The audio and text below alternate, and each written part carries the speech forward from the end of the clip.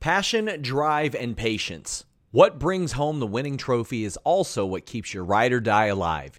eBay Motors has everything you need to maintain your vehicle and level it up to peak performance. From superchargers, roof racks, exhaust kits, LED headlights, and more.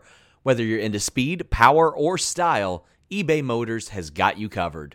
With over 122 million parts for your number one ride or die, you'll always find exactly what you're looking for.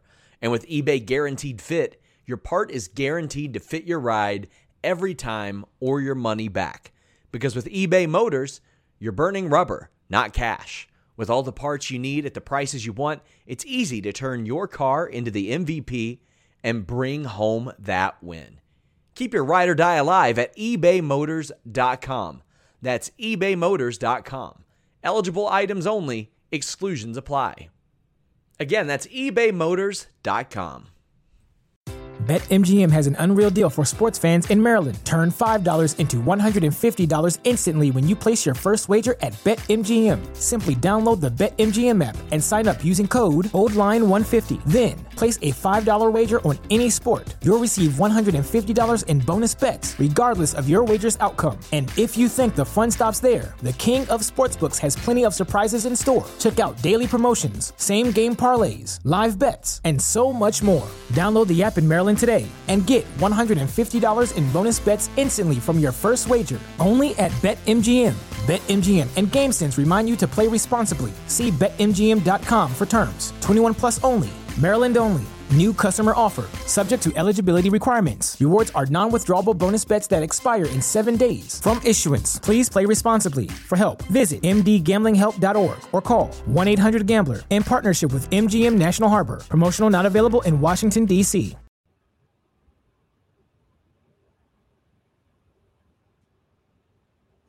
Hello, welcome everyone to the Spotlight here on Fightful. I'm Jerry Lambert, joined as always by Steven Jensen. Jensen, how are you? I'm doing great, Jeremy. We've got a guest joining us today on the show. Let's go. Let's go. What is happening? What is happening? It's Stardust Appreciation Day, Jeremy. It's Every day is Stardust Appreciation Day. Fair. Did you get the tattoo, Sharedust? I have not, but I'm going to.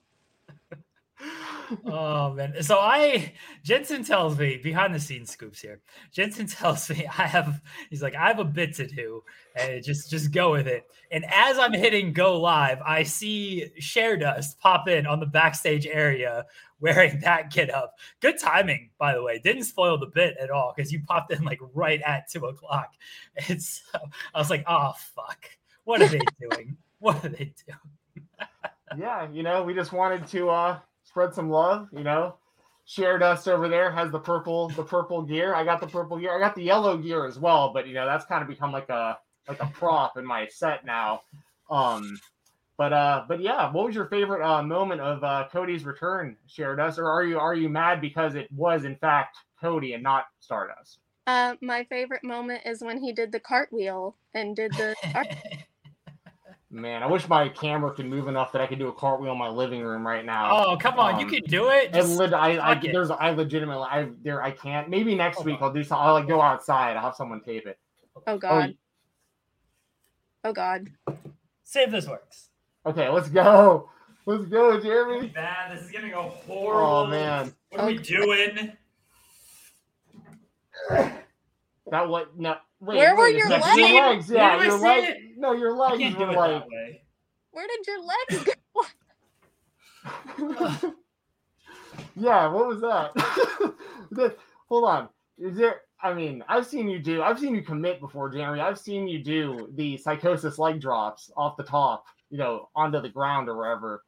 Did it not show up?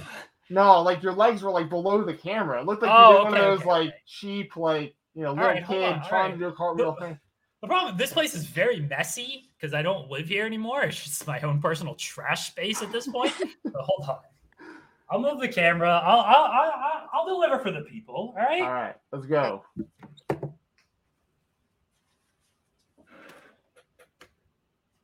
Dinner for the views. I feel like I can be seen a bit more now. Yeah. Yes. You have enough space to do a Yeah, I think you have enough space. Clear stuff out of the way. Okay. Okay, here we go. Here we go, guys. Oh, well, that was much better. That was. It had to be better. Given our age and lack of athleticism, I would say that was pretty impressive. That was better than I thought it was going to go. Okay. So. All right. That was better than I could do, but I also am on crutches. So how is your knee? John Alba hurt you. John Alba did hurt me. Blame him. I'm doing better. I'm in physical therapy now. That's good. That's good. Do you want to review anything, Sharedust? No, I'm going to get blocked by Cody on Twitter from tagging him every day, asking him where Stardust is. He said Stardust isn't coming back. I don't care what he said. He's a known liar. It isn't dead, Jeremy. Look at the screen right now. You think that Stardust is dead? Stardust is very much alive. He is a known liar. I think Brian said that. Truly. No, he does like to lie, so that's fair. I mean, okay. Well, I just came to be Stardust. Thanks, Sharedust. Thank you for joining us. Thank you for doing this bit with me, and yeah, have a good one. Yeah. Bye. Bye, guys. Bye. Thank you.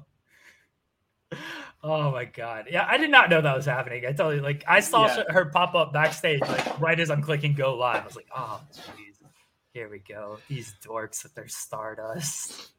Yes. Had to get off the Stardust bit. I mean, Cody's back, baby. Let's go. WWE Fed, not dead. Fed's back. Pumped up. And here's the thing. You can be a fan of All Elite Wrestling. You can be a fan of Cody Rhodes. You can do the same two simultaneously. It's crazy, y'all. We're living in a world where, like, we're all winning as fans. It is good. I was happy. We're gonna start there. I mean, I think people got it by now. We're gonna start with Cody. But by the way, guys, we have no interview this week. No creator spotlight. It was such a busy week in wrestling. So much to talk about. It's gonna be Jensen and I for 2 hours. We're gonna hang out and we're gonna talk about all the wrestling for 2 hours. We'll have an interview next week though. So yes, Cody is back in WWE. I think again, 99% of people thought it was happening or were sure it was going to happen. There was still that 1% of I don't know. Maybe WWE likes to do this stuff and then not deliver. It did happen. Wrestling has won. Then more than one royal family came out. Tremendous pop. Huge pop for Cody. It was good to see him. I've always said this in that he's always felt like a WWE superstar. And I'm sure people listening will understand what that means. It's like he fit in with AEW. He did his thing in AEW. He went all out in AEW. He always felt like he was just a WWE guy, though, with the way he would put together matches, with the way he would do his storylines and everything, compared to a lot of the AEW stuff where there was more of an emphasis on the in-ring. There was more an emphasis on like the elite kind of stuff. And Cody, great wrestler, not quite at that level of like an Omega and the Young Bucks and everything. Nothing wrong with that. He always felt like he belonged with the grandiose, the grandeur of something like WrestleMania. I think he'd tell you that himself. The fucking entrance that he does with the coming out in the middle and everything, like all of this very WWE. Like he is very over the top pro wrestler. And that's why he fits so well in WWE. And I'm glad that he's back in WWE and he can still do this stuff there. I was excited to see him. I was pumped up. Not as pumped up as you, but I was pumped up. I was pumped up because, you know, for the last few months, I've been kind of dreading this happening because I didn't want Cody to go back to the WWE because I had my reservations about, you know, exactly how this was going to go down. And like, if he came out and like lost to Rollins right away or something, like I was like getting kind of worried about it. My worries were alleviated by what I saw over the last weekend with Cody and on Monday. His match with Seth Rollins was my favorite match of WrestleMania. Monday night, he came out and he cut a promo. And what have I been saying, y'all? Whether it was here or with Doug or with Jesse or on other Fightful podcasts, I've been saying it for months. This could be as simple as Cody Rhodes wants to win the WWE Championship because no other Rhodes has ever won it. He can bring it to his dad's grave, say, "Dad, I did it." His dad was so closely linked with the company, the developmental with NXT for all those years. They do the Dusty Classic and all that. Like, And he pretty much confirmed what I was hoping for on Monday. He cut a promo basically saying, I never got to hand my dad the world championship. That was my biggest goal when I got into wrestling. I thought that dream was dead, but it really isn't when you really think about it. Like, I can do this for me and I can do this for my family still. And I think it's an incredible story.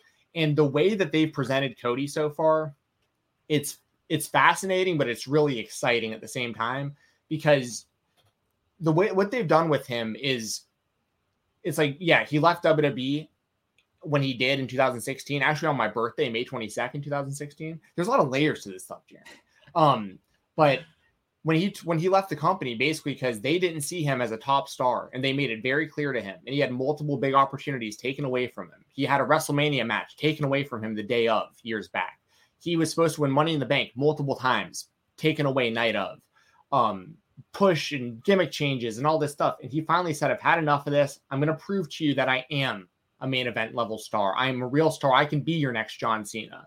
And he left WWE. He accomplished everything he accomplished. And now Vince sees him as a legit superstar.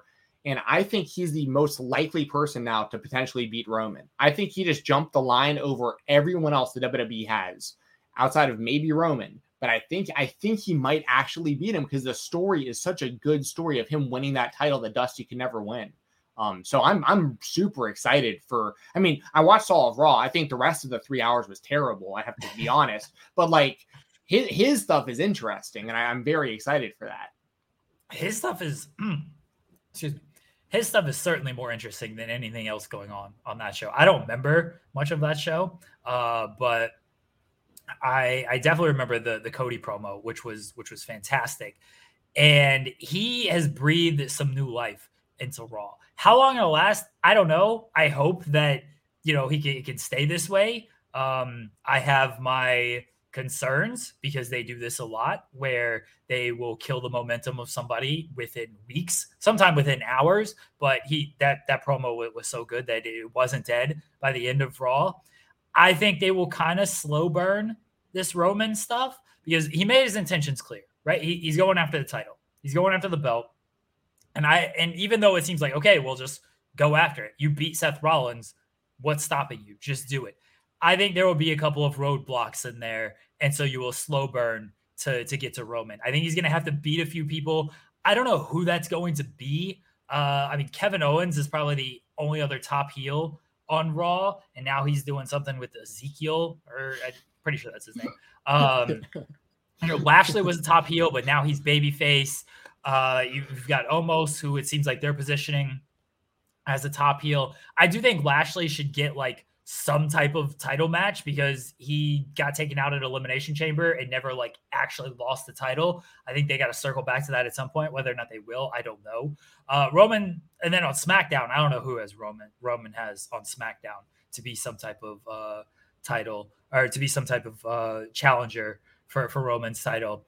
But I think they'll slow burn Cody. They'll put a couple of roadblocks in his way. I think it was Dangor who pointed out that like July or August, like there's a house show at Madison Square Garden, or SmackDown at Madison Square Garden.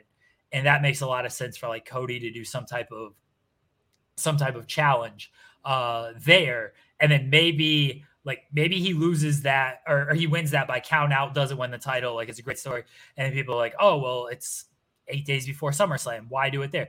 Like, that doesn't have to be the SummerSlam match. Cody and Roman does not have to be the SummerSlam match. Roman could just easily do like, I feel bad for you, kid. Like, you know what? Madison Square Garden, do this. Do this for your dad. See if you can make dad proud. Even though I'm doing whatever at SummerSlam, see if you can make dad proud. And then he wins by count out. And then Cody still has to work his way up. I think you could do something like that. Somebody said Drew is up next for Roman. Yeah, that makes sense for it to be Drew. I kind of forgot he existed because of the program he'd been working going into Mania. But I think they slow burn Cody. I am interested to see where it goes while they do slow burn this, because he made his intentions clear that he wants the title. Yeah. It's a matter of when, not if, which is like really makes me really optimistic, because like you said, like at this point we've got to see Cody go after the world title. It doesn't mean it has to be next week. There's no real timeline on it. It's just now those seeds have been planted, and that's out in the world now. I think this is kind of a interesting or good one to pull up real quick. Brock versus Roman, it'll take 10 crossroads for Cody to beat Roman. Haha.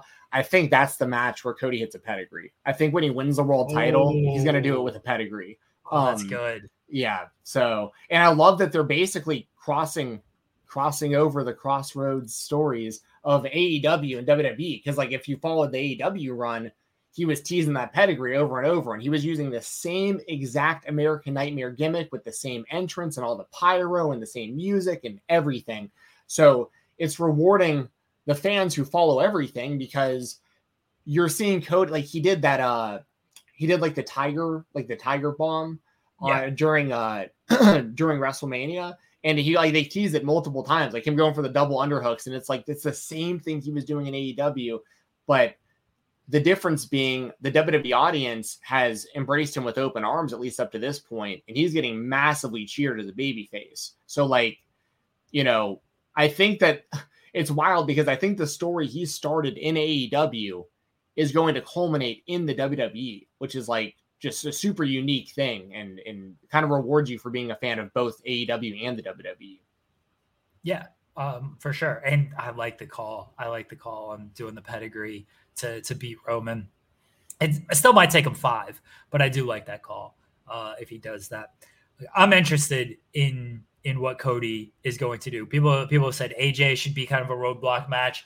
That's a good one. Edge is obviously there. There's no, like, it feels like there's plenty of fresh matchups for Cody. He wrestled Kevin Owens in the dark match. They never wrestled one-on-one. That was officially their like first one-on-one match. They've been in like multi-man matches, but not one-on-one. I know Sammy's on SmackDown, but like I don't think the brand split matters at this point. But Sami Zayn is somebody they could do. There's no shortage of guys you can work programs with who feel like a fresh contender for him. It's a matter of keeping that stuff fresh, because they have a very long history and a very great ability to make things feel very stale very quickly. So it's a matter of keeping that stuff fresh and keeping him like over and telling the long-term story with all this. Because you can't just beat Cody like too often, if at all. Like you can't just have him going 50-50 with people, week to week on Raw and everything. You can't have him taking meaningless matches or meaningless pins and like tag matches and things like that. Like you got to keep him over. And that's something they will struggle with, is they'll just beat guys for the sake of beating guys. Yeah. But when you think about like kind of potential opponents for him outside of Roman that could kind of build him to the belt without him losing on the way to it and having good matches, and like I think like Kevin Owens was a really good example. I wish that match happened on Raw, like instead of after Raw on Monday, but that's another big sign of confidence. Like Cody beat Owens at Raw after WrestleMania. He's the one who sent the crowd home happy with the promo afterwards. Like they're investing a lot of stock into him right away. And I think there's some good ideas in the chat. Like I think Cody versus Vince McMahon is a possibility at some point. I don't need to see that guy wrestle after what we witnessed. Either do I, but I'm just saying like the story would make sense with him, founding AEW and everything. Cody and Austin Theory. If you want to use Austin Theory as the guinea pig for Vince, like they did with McAfee, that's fine. If you want to do that, but tell it with Austin Theory, please, for the love of God, do not put Vince McMahon back in that ring. Okay, yeah, like don't. That's fair. That's fair. I will say this: people are dunking on Vince for the stunner and how bad he took it. That was a shoot to Vince McMahon. He got kicked in the gut. He stumbled a little bit. He tried to avoid. Why would you, if someone kicks you in the gut, why would you just lay your neck out there so someone can grab you by the neck? You would try to avoid it. Be like, no, don't grab my neck. Don't do this. I thought Vince was treating that shit as a shoot. So I didn't think he took it bad at all. This is real to him. Damn it. But I don't need to see that man in the ring. All right. That's fair. That killed the McAfee thing for me. Yeah, it would have been way better if they just ended it after McAfee won and the crowd was going crazy singing the white stripes and all that. But I'm with you. But as far as like more credible opponents, like I think that Cody versus AJ Styles on pay-per-view would be like a great match and a story that you could tell about. I mean, because AJ was kind of did the same thing to a degree. He didn't leave the WWE and come back, but he was the biggest star outside of the WWE for like 15 years before he entered the WWE. And I think there's a really interesting story you can tell there with both of them being former members of the Bullet Club and all that stuff. Like, so see, I wonder how much they lean into that kind of stuff. because we've seen plenty of people go from WWE to AEW, and AEW has no history or no bones to like acknowledge WWE. They'll do it. They don't care. Like they'll reference WWE all the time. And whether it's a good shot, bad shot, they will tell you the history of these wrestlers, and the history of these wrestlers cannot be told without mentioning WWE for a good chunk of them in a lot of these feuds. I wonder how much WWE is going to do that with AEW, because this is our first real example of it. And this is a big example, obviously. Like it's Cody Rhodes, one of the 4 former executive vice presidents of AEW who helped found that company. Like it's a big chunk of his history. Cody, to his credit, willing to say stuff in the media calls, the media scrums. He was on the bump. He mentioned AEW. Any interview he's done, like he's had to talk about it and everything. I wonder on television how much they're going to do it. Like Rollins did the welcome to the big leagues, bitch type of thing. But I don't know how much, because you mentioned AJ, and like AJ's a good one, because you could talk about Bullet Club stuff. You could talk about AJ saying like you left, you went to this place. I came here, I established, like, instead of going with all of them to help that, like I helped build this brand. Like you can do that stuff. How much are they willing to reference Cody's AEW history? That's what I wonder. And I don't think they're going to do it too often. Yeah. I mean, we won't, it's hard to know until stuff starts kind of playing out, but, yeah, I mean, I don't expect them to do a whole bunch of free advertising for AEW on their television show. Like, I don't expect that, but it is interesting when you think about just, I think it showed a lot when like Jericho went on Stone Cold's podcast. Like that wasn't on Raw or SmackDown or whatever, but like you had a contracted AEW wrestler come on and talk about AEW during the interview. Like, that gave me a little bit of sign of hope, maybe that like, maybe they are going to be open. Now, the other thing is this, it is Cody. And that's the, like, if this was like Sammy Guevara coming over, like this would be different. Like, I don't think there would be any need to really reference AEW. Like for fans, it would be nice, but like, I don't think AEW would do it. They just have him try to get over in the ring doing his thing.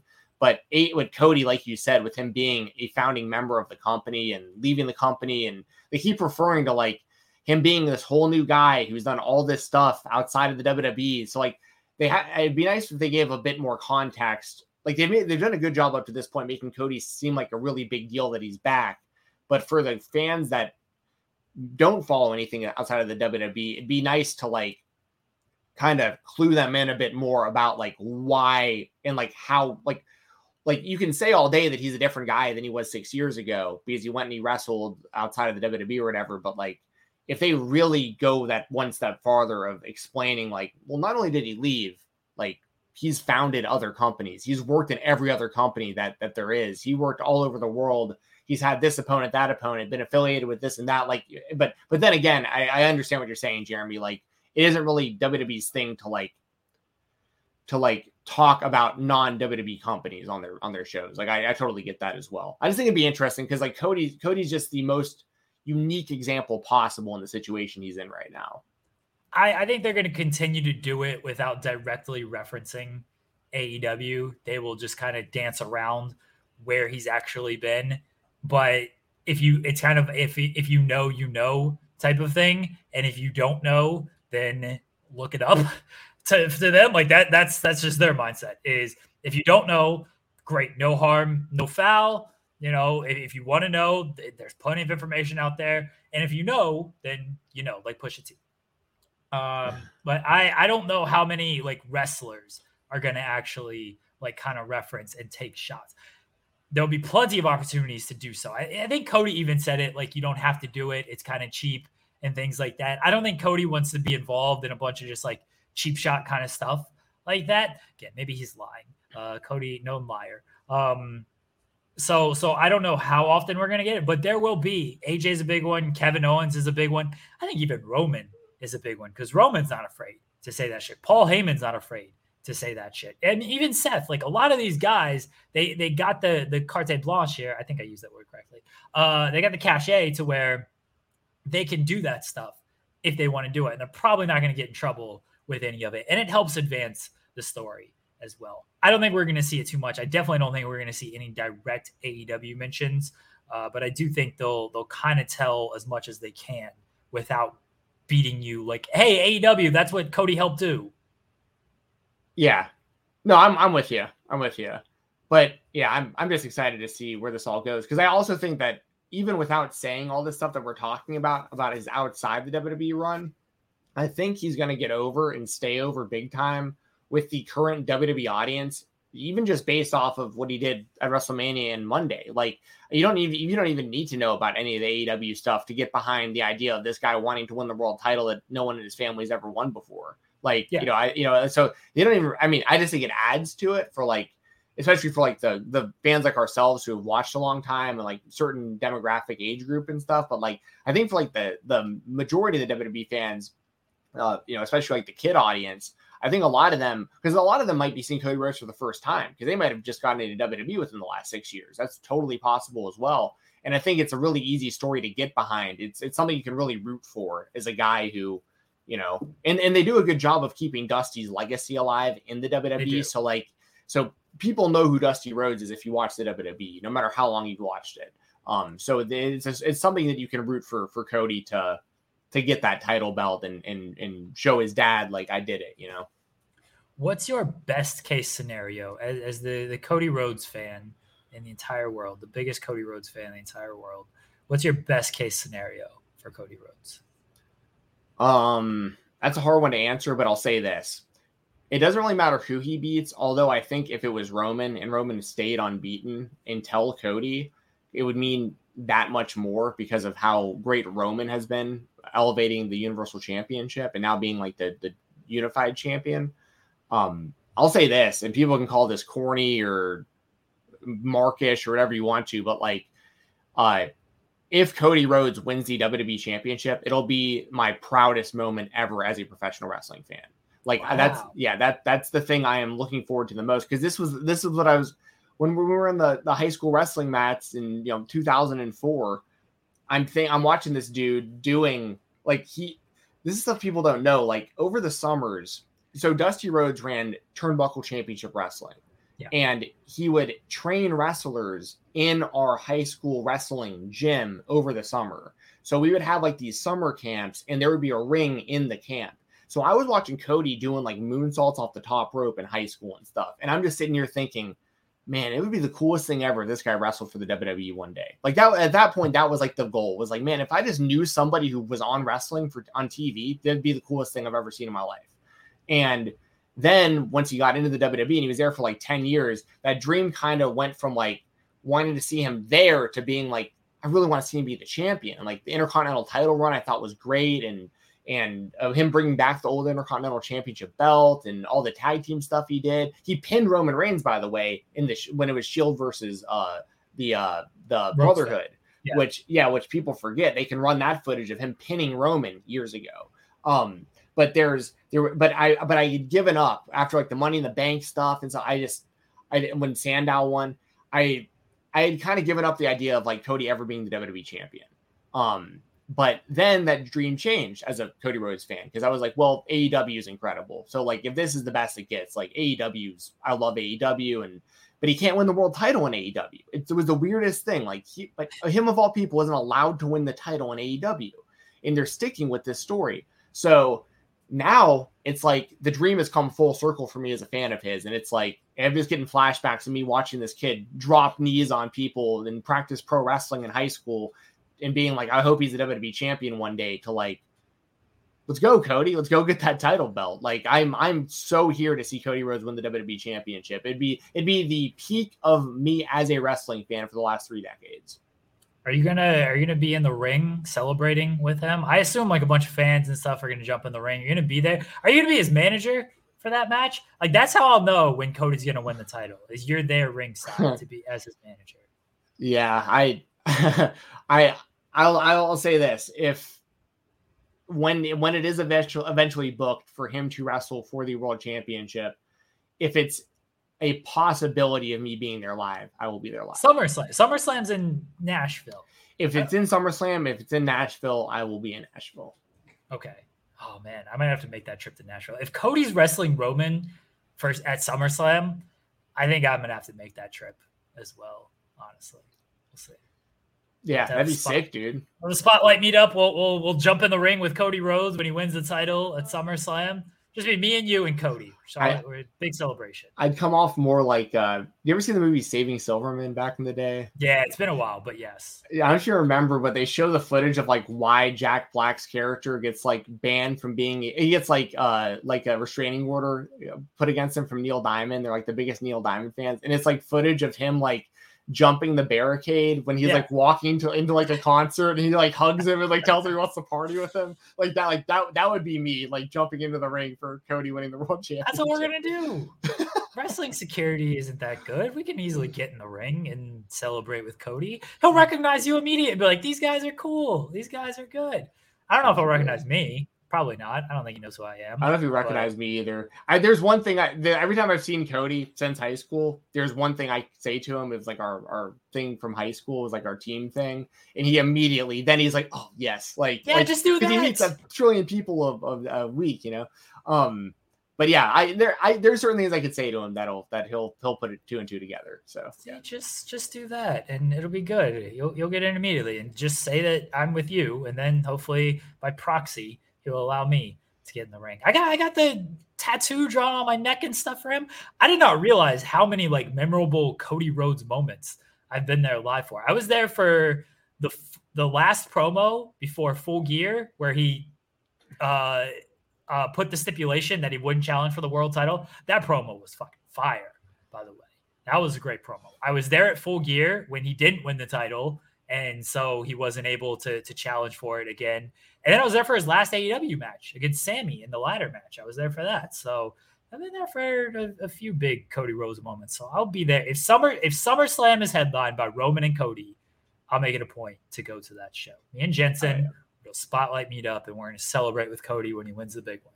Yes. Yeah, sounds like a plan. And you kind of glossed over one thing that I wasn't aware of. You drew, did you or the EP draw on who drew the tattoo? One of the kids did. One of the kids did. Yeah. So yeah. I need to see that after the show. Like I need to see a picture. I somehow missed that. So no, it was the Cody Rhodes roundtable. Oh, that's right. I completely forgot about that. Oh, by the way, they want a reunion. There's fan petitions right now to see me, USP3, and Joe. Yeah, you missed it because you're so busy this past week. But like, there's been some Twitter threads about wanting to see a Cody Rhodes round table with 4 of us again. Oh, okay. We will 100% do this. I completely missed this with the weekend. And my mentions were trash fire because I was doing a bunch of troll tweets. And then I pissed off Jim Cornette, or I worked Jim Cornette. So yeah, my mentions were terrible this weekend with all the troll tweets I was getting off. So yeah, I completely missed that. We'll do it. I promise everybody. We'll do the Cody Rhodes roundtable with myself, Jensen,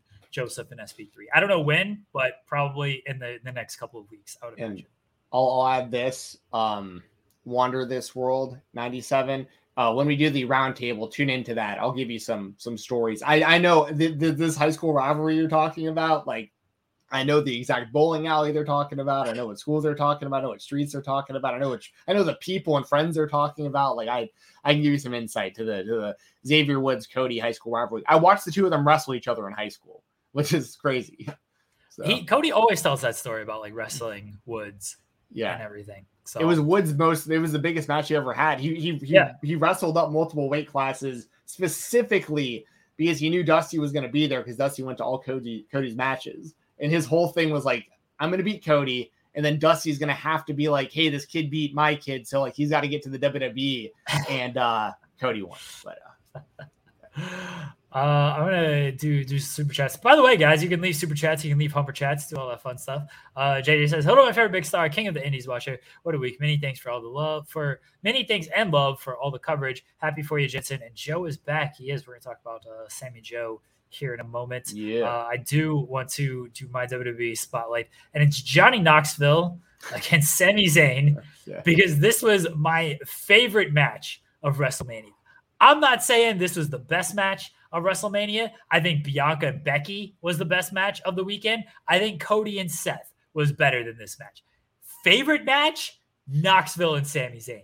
I laughed my ass off for this thing. When the big hand came out and slapped Sami, WWE production typically sucks and they missed a lot of stuff. They held that shot perfectly to where I did not see that coming. When they came, Oh, I was dying laughing. I just watched Jackass Forever like the previous weekend as well. So I was in, and not only did we watch Jackass Forever, we went back and like watched Jackass 1, and then we watched bits and pieces from like Jackass 2 and 3. So I was in like full Jackass mode. And when this match came out, it was a Jackass match. And bless Sami Zayn for committing to all this stuff. I absolutely love this match. And there's dorks online, old dorks, young dorks, just complete fucking dorks who thought this match was boring, or maybe not boring, but stupid and silly. You know, yes, it was. It was stupid and silly and over the top, but it was hilarious. Are you one of the dorks who didn't enjoy this match, Jensen? No. So it was. So let me first of all answer that question. No, I didn't. I thought it was kind of like what it needed to be. It was like watching a real life Looney Tunes episode play out in front of you, like just like wacky stunts. And I swear I called it. I was watching with my brother and our friend, and I was like, I guarantee you Wee Man's under the ring like Hornswoggle. I guarantee it. And of course we got that. Party Boy coming out and all that stuff. Oh, I popped so big for Party Boy. McAfee's commentary during this was so good too. He's like, "Oh, we're about to see his ass cheeks." yeah, that was funny. But I'll say this, and this has nothing to do with wrestling, so I won't go long on it. But like, I tried watching Jackass Forever the other day, and like, I just couldn't get through it. I was like, this is too weird seeing these guys this old doing this to themselves. Fair. Like, I could like, it's like become more sad than funny to me at this point. Especially, and this sounds really bad, but like, most of them are like sober now, so I'm like, this has got to really be hurting. Like, there's not even like an excuse that they used to have where like they're loaded on drugs and doing this crazy stuff. Like, they're like sober old men that like are doing this.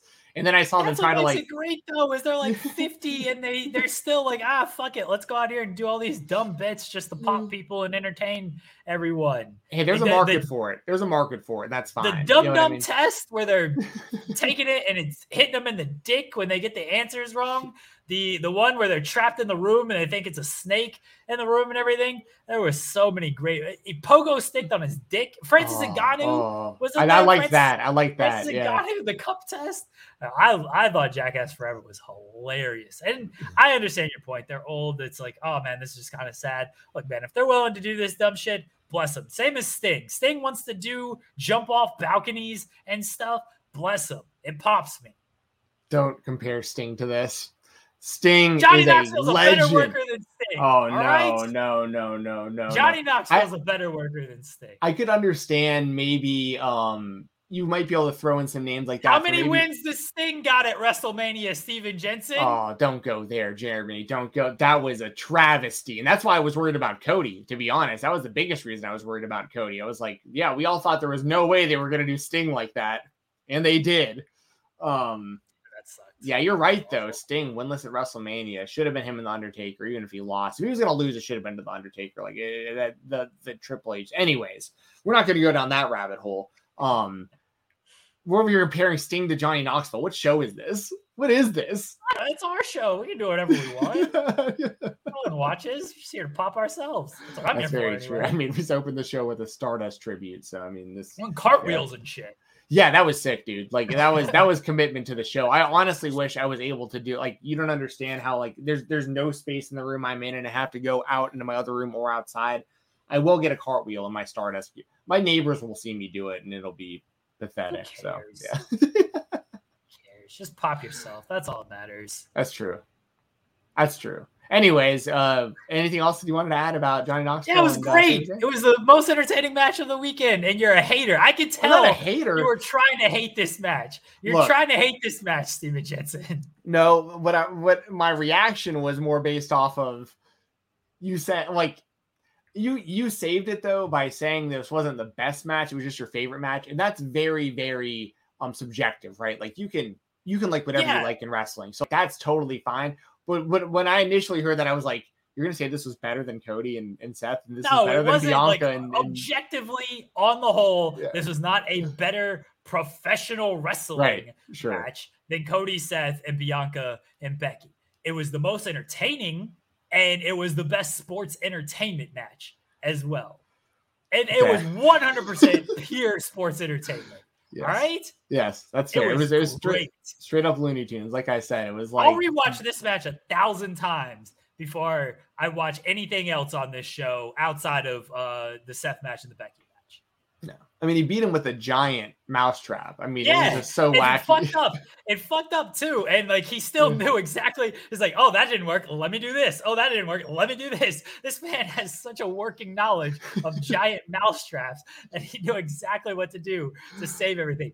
And Knoxville's laugh, come on, that thing's infectious. You can like hear it because of just how it was mic'd and everything, but you just see him like smiling, and you know he's laughing. Like, that laugh is just infectious, absolutely infectious. The Wee Man body slam, which has been compared to Hogan, Sami Zayn.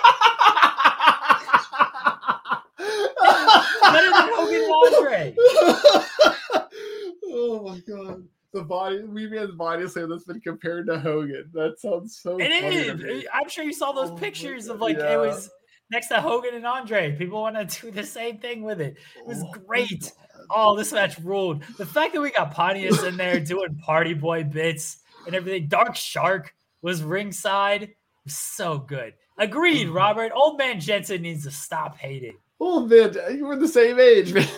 75-year-old Steven Jensen. Vince McMahon loved this shit. Yo, get out of here. You want to, old man Jensen. I'm the one who over the weekend was tweeting about how innovative the Invisible Man was in the clusterfuck. Invisible Man was out there hitting moves I've never seen before. You're gonna talk about how I'm an old man. I'm not hip and I'm not with it. No.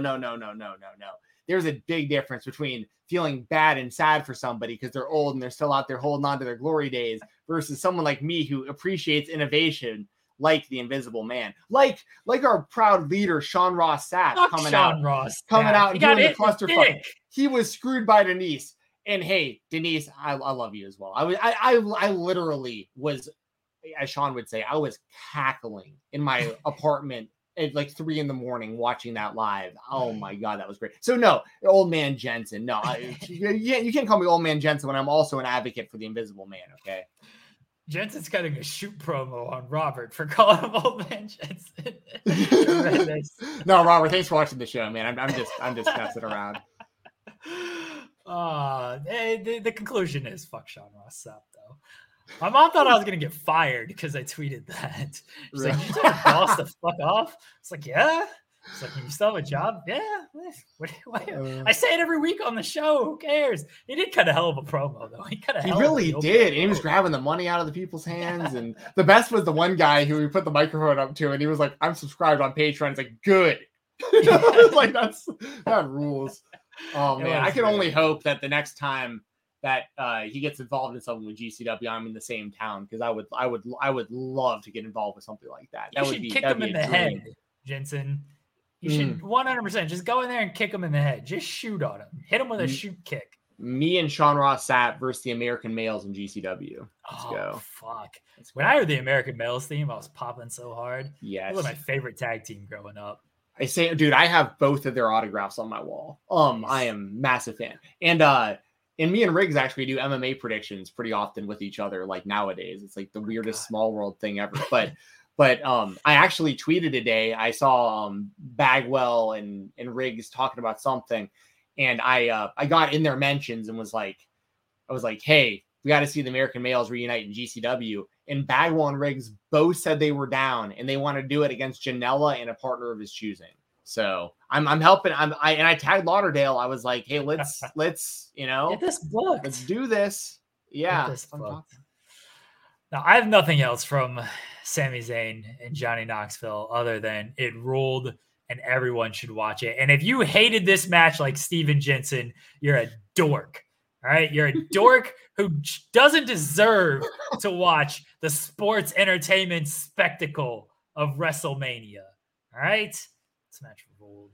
Let's move on to AEW spotlights. Jensen, what's your AEW spotlight this week? My AEW spotlight this week is that bitch, Jade Cargill, who I am a big fan of and have been since day one of her showing up in AEW. Throughout all these people going on the internet and saying she's too green and she sounds bad on the microphone. I'm like, no, this is a star. They're making a star here. She is going to be a star. Just come along for the ride. We're about to watch AEW's developmental process in front of our eyes work faster and more effectively than NXT does for 4, 5, 7 years for some of these people. Like, check this out. And I think she's killing it. I thought her promo last night was awesome. I think the baddie section's a great idea, especially if she's going to bring that city to city, which is what it looks like. She tweets it out and she gets people to post. And there was the dude, like kind of the overweight dude who, I don't know if did you see this? Do you know what I'm talking about? There was a guy on Twitter who was like tweeting he wanted to be in the baddie section. And he's, I'm not trying to be a jerk, but he's a big dude.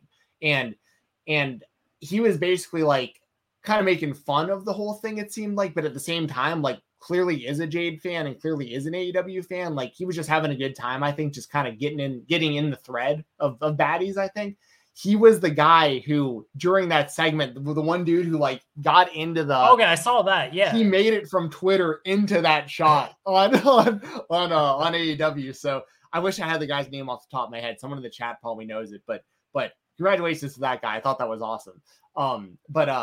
But yeah, that's the reason it was my spotlight, was mainly just, I think Jade's really coming into her own. She's got like the 30-0 coming up, right? The next one's 30-0 and they're making a big deal. I love the promo about Shafir, and she's like, all these MMA losers coming into pro wrestling can't do it as good as we can. And I'm like, and as an MMA fan, part of me is like, you shouldn't be saying stuff like that. Like, MMA is, I'm an MMA fan. Like, I like seeing this crossover, but as a pro wrestling fan, I'm like, I love this because like, you're kind of spitting facts to a degree. I mean, some people from MMA come over and they're great almost immediately. Some aren't. And Shafir's taken years to get to where she's at in pro wrestling, and Jade is where she's at very, very fast. And I think it's an interesting dynamic. And yeah, I just thought that the promo was really, really well done. And I saw a lot of people on Twitter praising it too. Even people that kind of hate on Jade that I've noticed were like, damn, Jade's really sounded badass on the microphone, and like the baddie section is a really good idea and stuff. And I'm like, yeah, I think she's doing a damn good job coming into her own right now. The Ty Conte feud did a lot for Jade. Or I guess it was just a singles match where she's like, don't try that karate shit with me. Like, that ruled. I think her promo skills, I think they were always kind of there. Even that first promo she did with Cody. Yeah. Like, even that promo, like, you can tell like there was like some nervous energy and stuff there, but for being in that spot, like coming in cold, because like nobody knew who she was, like coming in cold on that, you could tell there was something there with her. The wrestling has been hit and miss. I don't think there's any other way to put it. Like, some of the matches have not been, for the high profile that she is in, some of the matches have not been great. But she continues to improve. She hadn't wrestled that often. She really is developing in front of our eyes on live television. It's not an easy spot to be in. I don't envy her for being in this spot. I think AEW has, in some aspects, put her in a position to not fail, but they've just kind of thrown her out there into deep water, and it's sink or swim. And sometimes she just hasn't always swam. She's just kind of treaded water on some stuff. And then, but like her promo skills, and then last night, I thought the promo last night was great.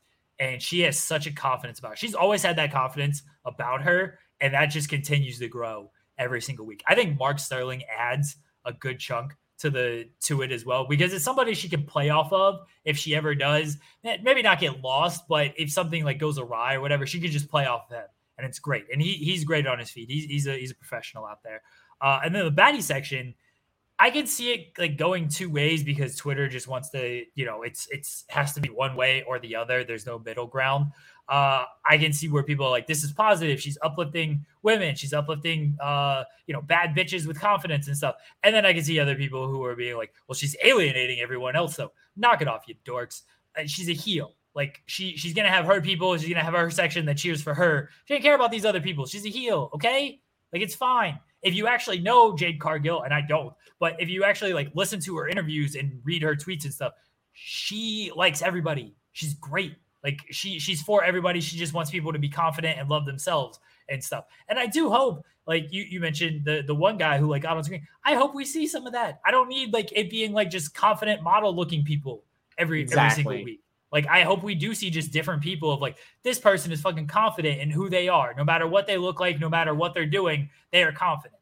And so like, that's what, but see her saying like, do you know how hard it is to find like these people in Boston? I don't remember if that was her or if it was Mark Sterling. But But regardless, like that is where I can see people being like, oh, well, they're alienating certain people. Like, but it's a character. It's a wrestling character. All right. It is that it's just what happens. But if you know her or if you follow her and stuff, you realize she supports everybody. But I love it. I think she's grown so much. There's always been that star potential. Everybody who's seen it, be like, oh yeah, she's a star.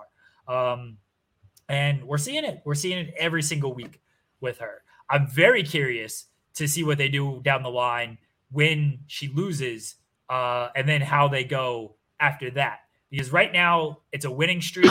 Winning streaks are very easy to just book because you just have them win a lot. It's what you do after these win streaks. It's like, all right, how do you make people care? We saw it with Goldberg after he lost. It's like, we don't really care. We saw the Undertaker streak. He lost next Mania. It's like, don't really care. Like, you got to figure out now what to do. Like, once she loses, and that could be who knows when, but once she loses, that's when sort of real work with her will sort of begin. Yeah, that's true. And I'm just hoping that day doesn't come really anytime soon. I really like that. I like what they're doing with her. And it is, like you said, it's a very sink or swim situation. And even more so because it is AEW, because there is so much high level in-ring wrestling in that company that it gets magnified even more. And it puts her in an even more difficult spot because, it's a real double-edged sword, or a kind of a seesaw where like it can go really, really, really good for her or really bad for her. And there's not going to be really an in-between, I don't think. Like, she's either going to be the massive star that they want her to be right off the bat pretty much, or it's not going to work and she's not going to really have anywhere to go from there. But the good thing about that obviously is her push happens like now. Like we are witnessing her push right now, and it's pretty much from the time she started in AEW to now. It's been all just a big push of building her. If she was elsewhere, like the WWE, for instance, she'd either not be on TV at all right now, or she'd be having matches with like Lash Legend on NXT Level Up, and like nobody would care. And it would take potentially years and years and years before we ever had a chance. And then to be honest, like her at this stage of her career, I don't know what it looks like her against like a Charlotte or a Becky or a Sasha or something like that. Like, I don't know, but I think the way that she's been used in AEW has been done really, really smart. Not all of her matches have been great. I agree. But I think that that's on her and her opponent. But at the same time, it's been pretty proven that when she has a quality, like a really high quality opponent, the match seems to be more high quality. Like they're able to like, it's a lot easier, I think, for her to have like a really good match against like a Ty Conti, for instance, versus like somebody who isn't quite as good as Ty Conti is. I think in some aspects, but that Ruby Soho match was rough. I agree. Yeah, good call. Ruby Soho is great. And so I'm not saying that that's all on Jade. I'm not saying it's all on Ruby, but she's had some rough matches with people who probably she should have maybe had a little bit better matches with. But she's very new at this. All right. And she clearly has a commitment to it. And that's one of the things that matters a lot as well, is like, okay, if you're new to this, but you don't have the commitment and you're rough, that's one thing. She clearly has a commitment to it. She's only going to get better. We've seen the improvements of it. And she's allowed a bad match. All right. It's not the end of the world if she has a bad match. It's really, really not, because we've seen the improvement over the years. Now, if she's having bad matches and even if there is commitment, but her matches are still bad, and they keep pushing her and keep putting her in high profile spots, there's people like that WWE does. All right. They've been around for years. Their matches aren't very good. And for some reason, they're still getting like halfway decent matches, or at least some high profile stuff. I don't know why. That'd be one thing, but she's getting better. She's allowed to have a rough match, especially as young as she is. And I kind of agree with you, Pile Driver. Like, Ruby maybe hasn't lit the world on fire like I was kind of hoping she was when she came in. I don't think she's been bad. I think, after her WWE run, I had expectations that are a little bit too high. And that just is what it is. I think that's fair, by the way, because I feel the same way. So. Yeah, and that's why I said I don't want to blame Jade fully for that match. I don't want to blame Ruby for that match. But that was a high-profile match where Ruby is, on the whole, a good worker, and it was a rough match. Yeah, I think that's very fair. But I do think that, years from now, maybe 3-4 years or whatever from now, like, I think that Jade, if she just continues this progression, if she can even be like just a little bit above average in the ring. That's all she's going to need to be like a big star. As long, she doesn't have to be like a Serena Deeb in the ring, like, because her presence and just everything about her and her look and just how she just really comes off like a star. She really does. And like her and Charlotte would be like massive money if she continues to I mean, because she's tailor made for the WWE. Like, I think that she's going to do great things in AEW, and I hope she stays in AEW because I'm a fan of AEW.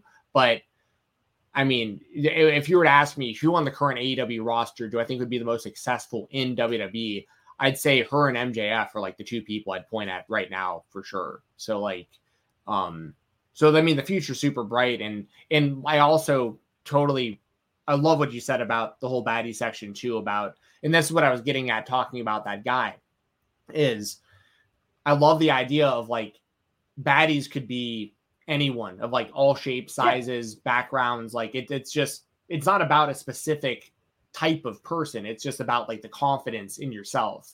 And I think it'd be awesome. Like, it's a great idea to have, because that's the one thing about MJF that I kind of wish he would potentially change about his gimmick is I love that he just hates everybody. Like, I love that he's mean to everybody. I think it's great for his heel character. But occasionally it'd be nice to see him like these people who are cheering for him be like, yeah, you know what? You're right. Like, I am the man. Like, thank you. Like, you get it. Like, all these other people don't get it, but you get it. You know what I mean? Like, single some people out that like are supporting you. And I think that's kind of what Jade's going for, is like, she might talk trash to every person in that arena except for the 5 people she brought to the show. Her baddies, that's the only 5 people she cares about pleasing. And that's kind of what you were getting at. And I think that's a really cool concept. It's a unique idea that I think could work. I'm interested to see where they go with it. I'm assuming she's beating Marina Shafir. I don't think Marina has much of a shot of beating Jade. But the baddie section, how they book the eventual loss, where they go with Jade. Because she is money. She absolutely 100% is money. And they know what they have. Tony Khan's known what he's had since he put her out there with Cody Rhodes and then had her team with Shaq. Like, he knows what he has in Jade Cargill. My AEW spotlight, Steven Jensen, is Cody Rhodes leaving AEW. I don't feel like we've discussed Cody Rhodes enough and the impact that is felt. Cody Rhodes left, and so now they got to bring in more WWE guys. Here comes Samoa Joe. Here comes Sammy Joe coming in. More WWE guys to replace Cody. Cody's left a giant hole in the company, man. I don't think it's been discussed enough. Yeah, I was supposed to bring that up. I completely forgot my own bit going into these topics. But I got too hung up on the Stardust stuff earlier. But no, you're right. Cody leaving AEW, big spotlight. And in all seriousness, the crazy thing is AEW is arguably a better company overall without him on the show, which like I don't agree with personally, because I loved him as a part of AEW getting the mixed reaction. But like, anyone who watched Dynamite on Wednesday would all agree that show ruled. Like losing Cody doesn't hurt AEW at all. So like, everybody won here. And now we have guys like Samoa Joe showing up, which is like legitimate dream scenarios for longtime wrestling fans. Joe came out at ROH Supercard of Honor, and because Tony Khan owns both promotion, he's just like, hey, he's going to be in ROH, he's going to be in AEW, whatever. We're just going to use Samoa Joe. I will say I love Samoa Joe. His TNA run is, I mean, when the X Division stuff, not when he had the face paint, machete, all that nonsense. But his initial TNA run, some of the best stuff I've ever seen. His ROH run is classic shit. It was good to see Samoa Joe just back in the ring on Wednesday on Dynamite wrestling Max Caster. Because when he came back at Supercard, like, it was cool. I popped for it. But I was interested to see, like, all right, how good is he going to be in ring wise? Like, is he going to be good to go? That cross match, I am blaming all this on Joe because it was in there with, but like, that match was a little rough, and it had been a while for Joe. And I mean, it's still been a while from the cross match to this match. So I was a little worried about like how he was going to be able to go, how often, how frequently he's going to be able to go. And I don't know, like, what his schedule is going to be moving forward. I imagine it'll be CM Punk-ish, of where maybe like every other Dynamite and maybe 2 matches a month type thing. I think Joe could easily easily do that kind of schedule. And that's what I imagine we'll see with him moving forward. But it was great to see him back in the ring, just healthy. I hope it continues that way. One of my favorite guys to watch. Has given me a lot of classic matches that have a lot of replay value as well. And I'm going to say this. I love Max Caster. Yes. All right. I love Max Caster. Yeah. Scissor me, Jensen. He's great. When that theme hits and he's about to rap, EP can't stand him. EP can't stand him. I'm like, turn that shit off. All right. Turn it off. Yo, listen. Oh man, he's fantastic. He's absolutely fantastic. And Bowens is great with his facials and everything. And the scissoring. What an act. What an act those guys are. But it was great to see Samoa Joe back in the ring though. And now he's in AEW full time, and we'll see how he's used moving forward. He's in the Owen. He's qualified for the Owen. I imagine he's going to be the favorite to at least get to the finals in that thing. So we'll see how they utilize it moving forward. Yeah, I agree with everything you said. I'm a big Max Caster fan. I like Bowens a lot as well too. It's just Caster just really stands out because of like his rapping and stuff, and and that I thought it was hilarious him talking about like Joe being injury prone and being the NXT champion when AEW beat them in the ratings and all that stuff. Like that was good stuff. And Joe's reactions were like seemed pretty genuine. Like he knew he was gonna get roasted by the guy, but like his reaction seemed pretty legit because he was just like, all right, like you're like everything you're saying is true. Like when you get in the ring, I'm gonna beat the hell out of you. Anika does point out that Joe wasn't the champ. Yeah, they'd already moved off of Wednesdays when Joe got the title, and Joe was on there for like 2 weeks when he asked the champion. Then it was like off television, so it didn't like actually stick. But whatever. Let's not let facts get in the way of a good diss line. All right. Well, and the reason it really burns is because he got fired from that company twice within a year. You know what I mean? Like, so any mention of him being a part of NXT at all is gonna hit for somebody to be roasting him like that. And and Joe being back, like great to see Samoa Joe. I marked out big time when he popped up at Ring of Honor. If you want to hear the review of that show, by the way, myself and Joel Pearl right here, youtube.com/Fightful. We got a full review you can listen to after the spotlight. But what do you think about like, okay. Well, first I'll say I do think he'll probably win the whole Owen tournament. If not, it'll be the finals. I agree with you there. But okay, inevitably we're gonna get Joe versus Punk 4. I would think so.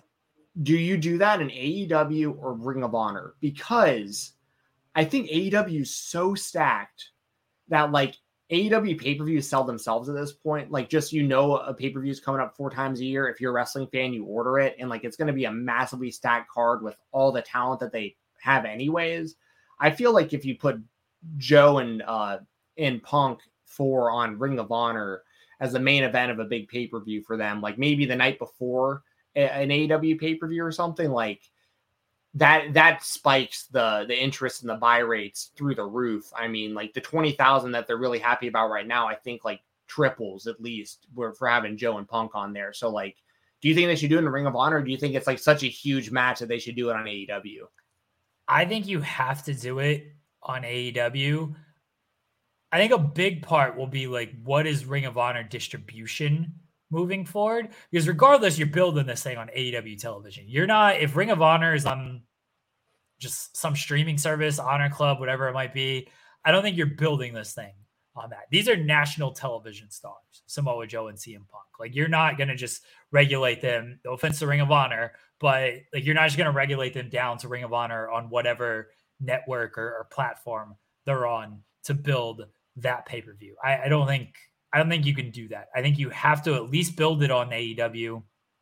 And I think you got to do it on AEW pay-per-view if you're going to build it on AEW television as well.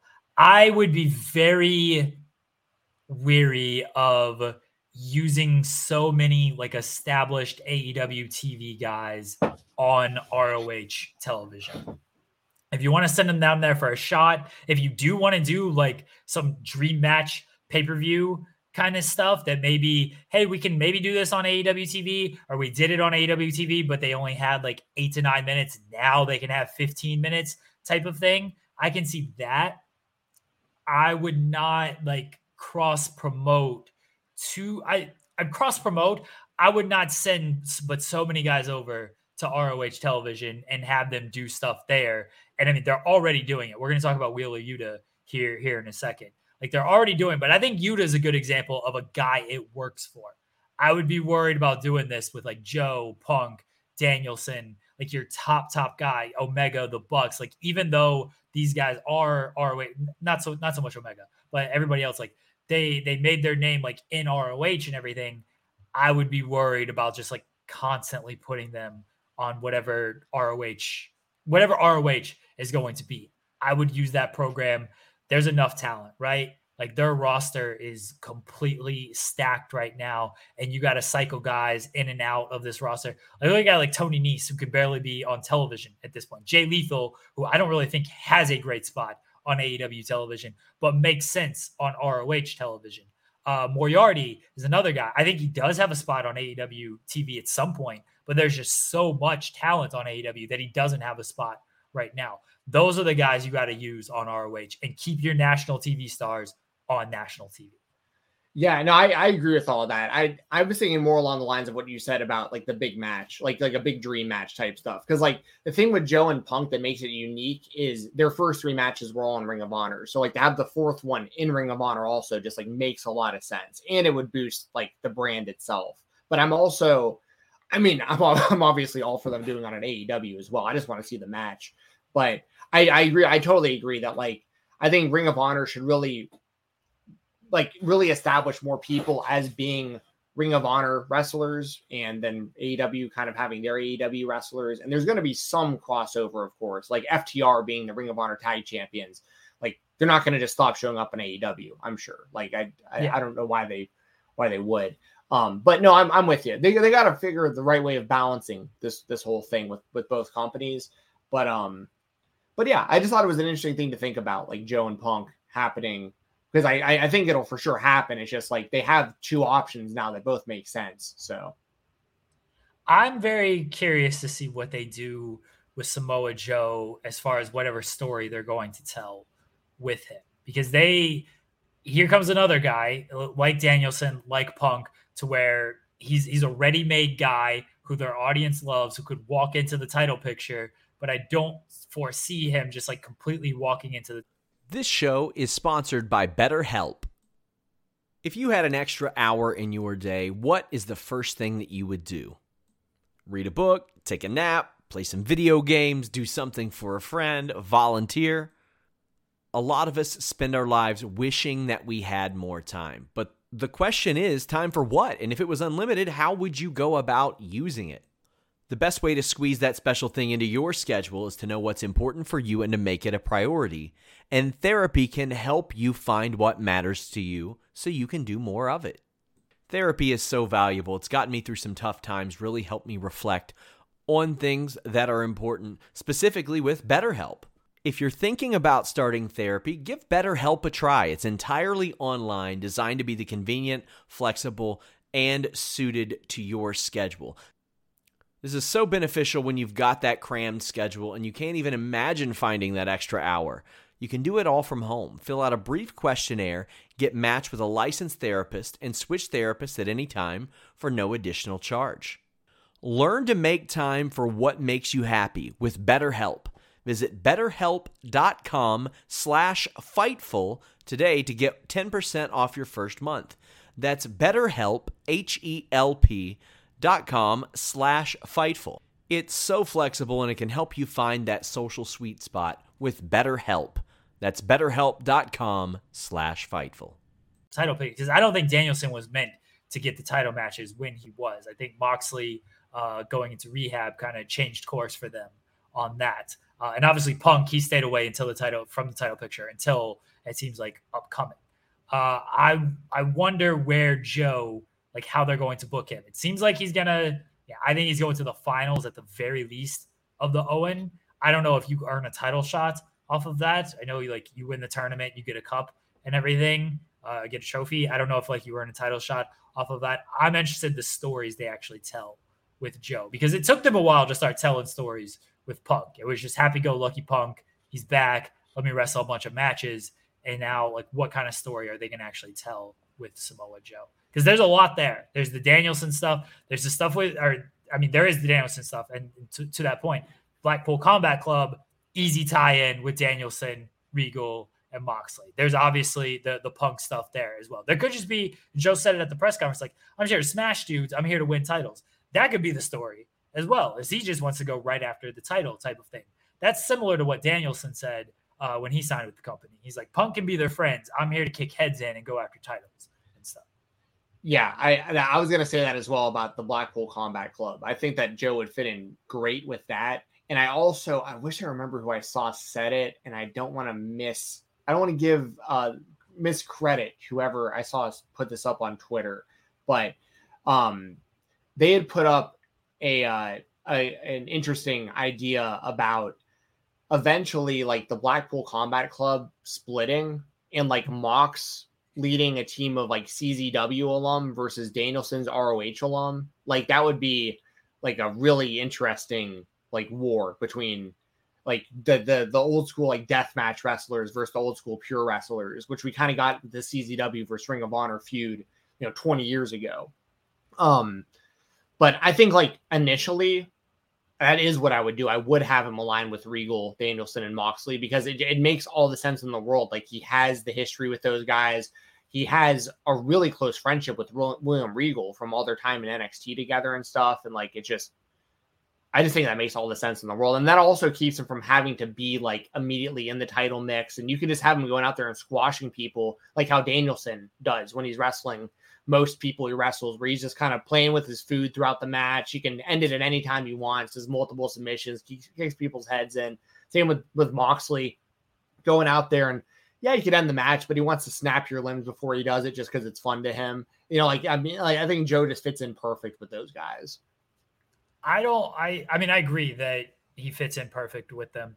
I don't know if they're going to go to that immediately is the only thing. Because I think they're telling a little bit of a different story with that. And, bringing in sort of like young guys. It looks like Yuta is about to join at some point. He wants to. They sort of initiated with the slap and everything. So I don't know if they're going to go to just bringing in Joe into that, even though he does fit. It could be a thing where like he opposes them. Because I think they're technically kind of sort of heels. Danielson still comes out of the heel tunnel. If that's a thing, like if people are paying attention to that, he still comes out of the heel tunnel, even though they're always cheered. So it could be like he opposes them type of thing. And he's like, you guys do your little club. I'm going to kick your ass on my own type of thing. I think you could tell that story. And maybe he aligns with Punk. And then maybe they all come together and they all just kick the shit out of everybody. I'm all for that too. Yeah, me too. There's a lot of great scenarios. And the other thing that we need to definitely point out is Joe looked great in the ring the little bit that he had to do against Caster last night. Like he looks healthy, looks good to go. He's doing all the stuff you'd expect to see him do as Samoa Joe. Like very good sign for Samoa Joe, I think, going forward. I like when he was dancing and like just mocking Caster and everything. I was like, oh man, this dude. I've missed this dude. Bless Samoa Joe. I love me some Silva says Joe shoving MJF is now canon. Oh yeah, dude, they gotta. I don't know if they can show any kind of picture or anything, even of that. Like, they definitely can't run the footage of it, but yeah, that would be. They can definitely reference it. Like, I think that they will too. Like, if Joe and MJF go into a feud, Joe will bring it up. I don't even think like you gotta like reference it. Just do like a back, like as far as like hey, remember when I shoved you type thing. Just do like a wink and a nod thing of. They're backstage. MJF's like, Samoa Joe, glad you're here. Glad to meet you. Something like that. Being, a dickish MJF. And Joe just like shoves him out of the way type of thing. Just do that. Like, that's all you got to do. Yes. Good stuff. Very happy for Samoa Joe. Yes. My other spotlight this week, we'll kind of keep talking about Ring of Honor here. FTR against the Briscoes. Jensen, it finally happened. We've kind of been talking about it since we started this show of like, hey, when is this going to happen? And then it got announced. We were both excited for it. I don't know about you. I thought it lived up to the hype. And not the sad thing, but like then FTR goes out last night against the Young Bucks and has just as good, if not better match than the Briscoes match. But fuck, man, the Briscoes match was so good and everything that I wanted from these two after they'd been teasing this thing since December. And after, I mean, for people who like tag team wrestling, for people who understand the Briscoes and know that this team has been like the tip top team outside of WWE for 2 decades now, and even like the tip top team just in all of wrestling for 2 decades now, to finally see this match, it was great. It was everything I'd hoped it to be. And it was just great tag team wrestling, man. And I was glad it finally happened. I was not too stunned that FTR won since Tony owns the company and everything. And I don't know what the Briscoes' future is. It looks like it might be Impact, unfortunately. I forgot we're an Impact podcast now. Sorry, JJ. But FTR winning, I understand where it was coming from. And I love I loved everything about this match, man. Just great professional wrestling.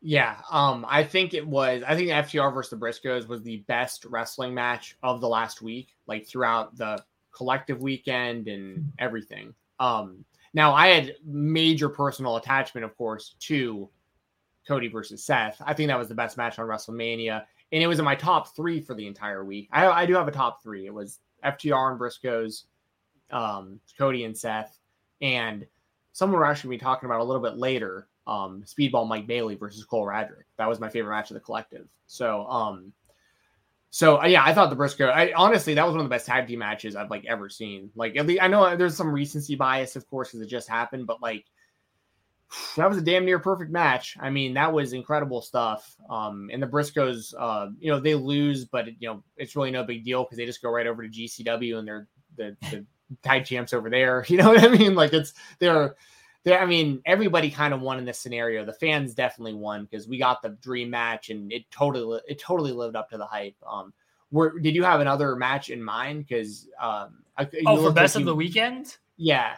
Oh man, see, I really like Bianca and Becky. Like for me, that was like my favorite match, at least of WrestleMania. Of the two, that was my second favorite. That was my second favorite WrestleMania match for what it's worth. Like that was right underneath Cody and Seth for me.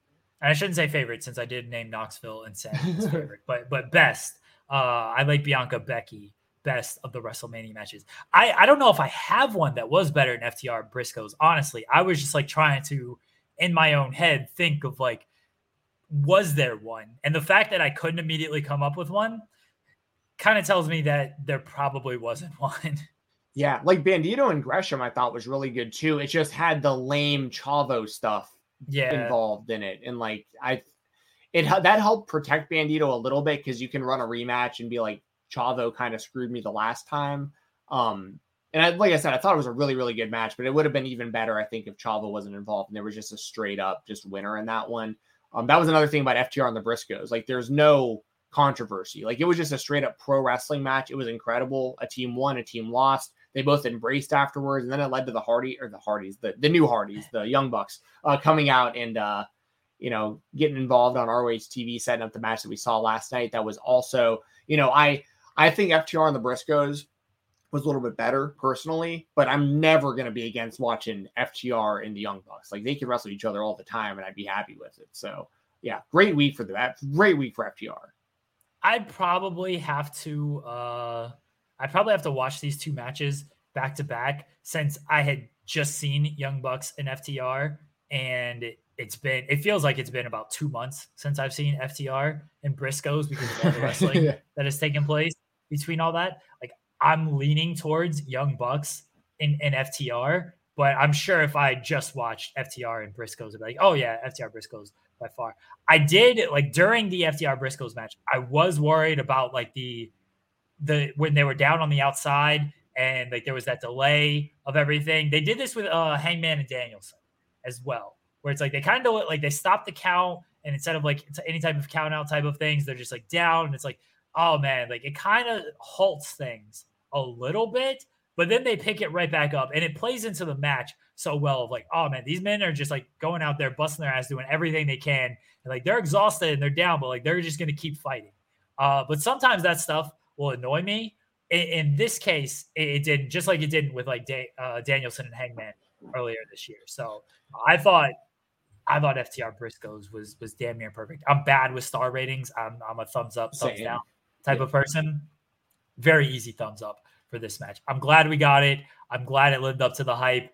I don't know if we're going to get it again with where the Briscoes, where they're going and how Warner Media reportedly feels about them and everything. But yeah, I'm super happy we got it and that it was the match that we all hoped it would be. Yeah, well, and on top of that, babyface FTR is like ultra over right now. Man. Like this is working out great, and I'm hoping they do something where like obviously we'd expect Bret Hart to show up for the Owen, like to like at least present the Owen trophy and stuff when it happens. I think it'd be cool as hell if he like presents the trophy to the winners, the men's tournament, the women's tournament, like however they wind up doing the presentation. See, I think Martha is doing that. Well, I think she'll be there too. I think they'll probably. Yeah, I don't know if they're on great terms. I always forget that she kind of fell out with the whole family and with the WWE. Yeah.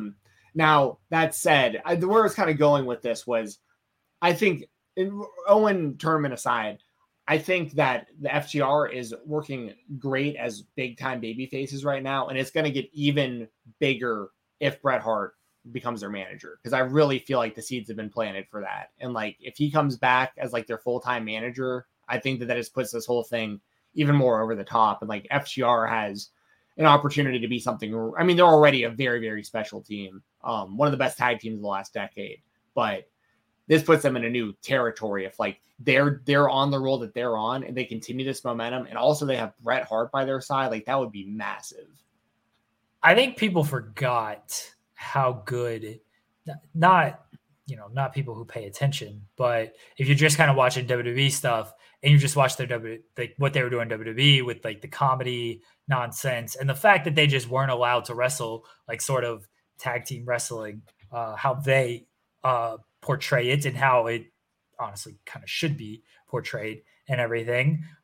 You forget just how good these guys are. And I think this is what happens a lot with New Day and Usos, because I think both of these teams are fantastic and they're often left off of, if you're not just like a full-on WWE fan, I think you leave off like the Usos and New Day of a lot of this tag team stuff because you're just like, oh yeah, Bucks, FTR, Briscoes, Lucha Brothers, teams like that. It's like New Day and Usos are really fucking good. They're good in a system that handcuffs them, and if you put them outside of that system, they'd be even better. And I think that's what happened to FTR. Is like NXT, they were having great matches with DIY and American Alpha.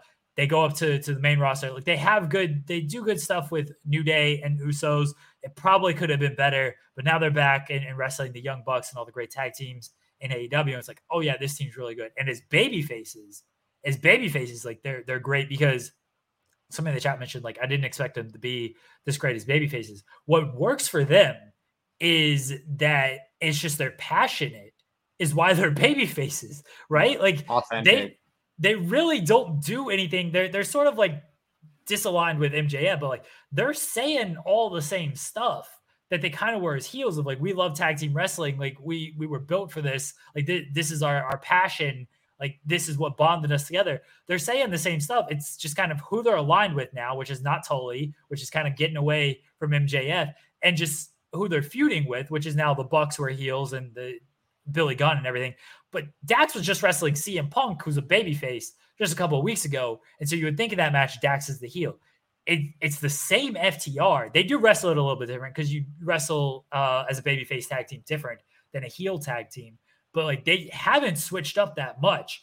And it does not shock me at all that as a team, they're great babyfaces because they study so much tag team wrestling and love tag team wrestling. Like, I mean, they love Rock and Roll Express. That's the ultimate babyface tag team, right? Like they watch plenty of Rock and Roll Express matches to know, like, okay, here's how you do tag team wrestling as a babyface team. So it doesn't shock me at all that they are a great babyface tag team. Yeah, get that hot tag to Ricky Morton and go from there. Yeah, you mentioned one of my favorite tag team matches ever just then too. Like, if y'all haven't seen it, watch FTR versus American Alpha from NXT. Like, that was an incredible tag team match. I wish American Alpha was still a team. I'm terrible about Jason Jordan with his injuries and stuff, but like him and Gable were such a good tag team. And someone said, where was it? Yeah, JJ mentioned Beer Money. I say it every time I see Robert Roode on WWE TV. Why can't Beer Money just reunite? Bring in James Storm. I know he had that quick chance in NXT, and I know he's supposed to come back pre-pandemic, but like, come on, dude. I mean, he's so lost in the mix. Like, he's just kind of cheerleading for Dolph Ziggler being the NXT champion right now. Like, give him something better to do. I was always a Robert Roode fan. He took him forever to get to the company. Anyways, FTR killing it. Absolutely killing it. Can't wait to see what they do next. They are can't miss wrestling right now, in my opinion. Like, if you consider yourself a fan of professional wrestling, you seek out FTR matches.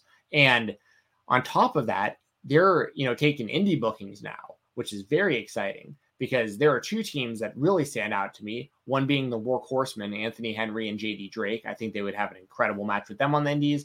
And I also want to see them against Balance is Forever, Kevin Koo and Dominic Guarini. I think that those are two dream matches for me on the indies right now. And I can only imagine how sick it would be to see FTR doing stuff on like GCW or doing stuff on IWTV. I mean, like there's a lot of really cool matches they can have outside of AEW right now too. So like, I think we're in for some really special stuff from FTR, and we're already getting a lot of really special stuff. It's been awesome.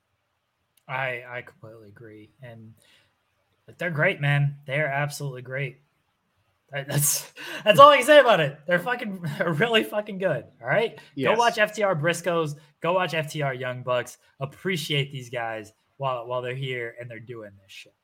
Jensen, what's your other spotlight for this week? My other spotlight this week is Cody Rhodes is not going to be booking Ring of Honor, it turns out. How disappointed were you when, Tony Khan's hyping up this big announcement for Ring of Honor and like, you want to stay until the end, and it was just Samoa Joe and not Cody Rhodes coming out to announce that he is actually the one running Ring of Honor. I know it was only the best ROH champion of all time, Samoa Joe, coming back to the company instead of Cody. I thought you were going to say it was only the best ROH champion of all time. Cody Rhodes not coming back. Yeah, that's true too. Man, I'm still salty that Dalton Castle beat him for that title. Cody, I'm still not over it. That said, I think that obviously I was very pumped for Samoa Joe showing up to Ring of Honor. I had some friends, as I'm sure we all did, that were there at Supercard of Honor live in Dallas.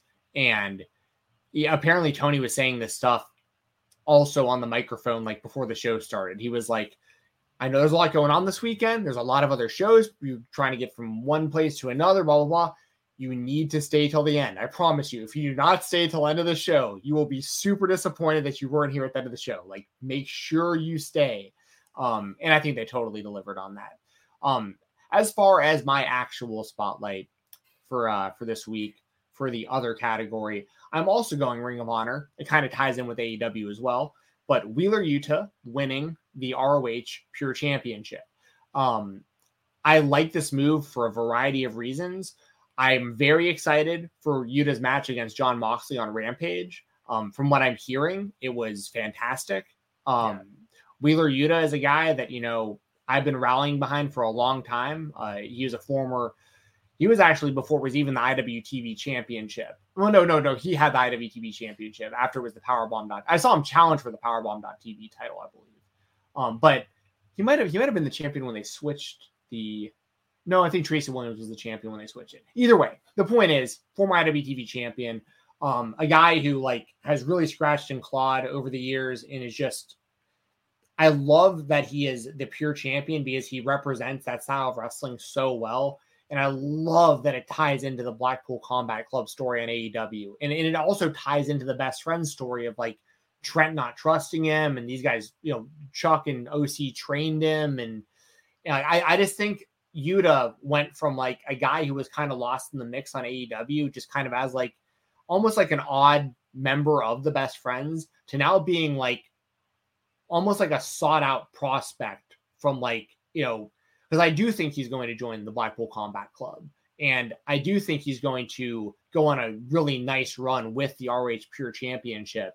So this is just an example of how certain title belts can help kind of automatically put credibility on people. Not that he was uncredible before, but this just adds to it. And now that adds to the credibility from the perspective of the Combat Club and best friends and stuff, because now the Combat Club's looking at him going, we passed on him before. We've got our eyes on him, but like he just won the ROH Pure Championship. Like this guy might be in. And now it's like, you just got to go out there against Mox and see what you can do. And I don't know what happens in that match against Moxley, but I wouldn't be surprised if he got the invitation on Rampage to join the group, or if that's coming like maybe next week on Dynamite and like the fallout of all this. But just huge shout out to Wheeler Yuta, a guy that I've watched for years. And I think the first time I saw him wrestle was at a company called Dojo Pro, which had like literally 10 fans there. I mean, there was nobody there. And I was one of them. And I was like, this guy's really good. And then just from there, to see where he is now is just very, very rewarding as a fan. And huge win for Yuta, beating Josh Woods for that championship. And looks like he's going to be a part of the Combat Club, at least I'm assuming, pretty soon. ROH said they were going to, reimagine the product when it went away after Final Battle. And then, of course, Tony Khan bought the company. And whatever reimagining plans they had were kind of scrapped. Tony Khan just decided, I'm going to reimagine everything you did at Final Battle. The Briscoes won the titles. We're going to put the titles on FTR.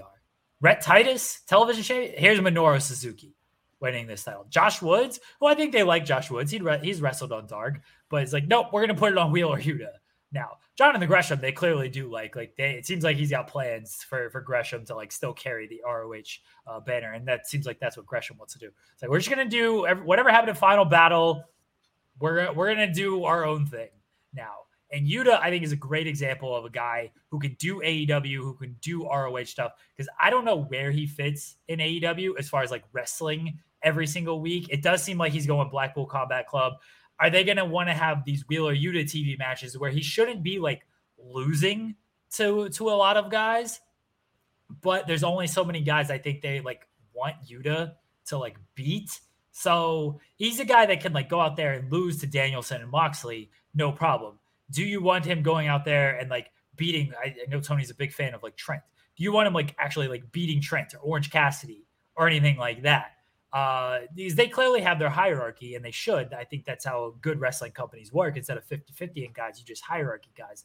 So you can have him be on AEW television aligned with them, but then you can have him go to ROH and you just have him beat guys in ROH. You can have him be one of your main guys in ROH. I think that's a great use of Yuta. And the Pure title, that comes into play when it comes to Danielson. We know Danielson has history with the Pure title, and maybe this is a way to get Danielson to do a match or two at ROH without having him to do like a progressive long-term storyline in that company, unless he wants to do that with Jonathan Gresham. I think at some point we got to have that match. We got to have that. We got to have Gresham and Joe. We got to have Gresham and Punk as well. But I love the decision to put the belt on Yuta, and he's a guy that didn't make a whole lot of sense in Best Friends for me. I get it with the training and everything, but when you just look at like the aesthetic and the dynamic between all of them, it never really like worked.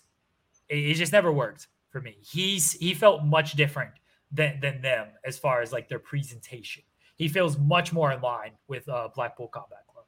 Yes, and Scott, I can't remember how much of this has played out on AEW TV versus on Being the Elite, but they definitely have been telling the story for a while that Trent, like when Trent was injured, like he never signed off on Yuta joining the group. Like he's never liked the fact that Yuta came in to essentially replace him while he was injured. And Yuta has been like, just kind of like taking it up to this point because he wanted, to stay friends with the Best Friends and stuff. But now he's shown like, I want to join the Blackpool Combat Club. And now it's causing even more problems with the Best Friends and him and stuff. So that has been a big part of it, is like Trent rejecting him and not wanting him to be a part of the group to begin with. It will be interesting when they start wrestling each other though, because like, I think Trent, if he can avoid injuries, which unfortunately he's had some really bad injuries, throughout his career, especially recently, like that took him off TV for a long chunks of time.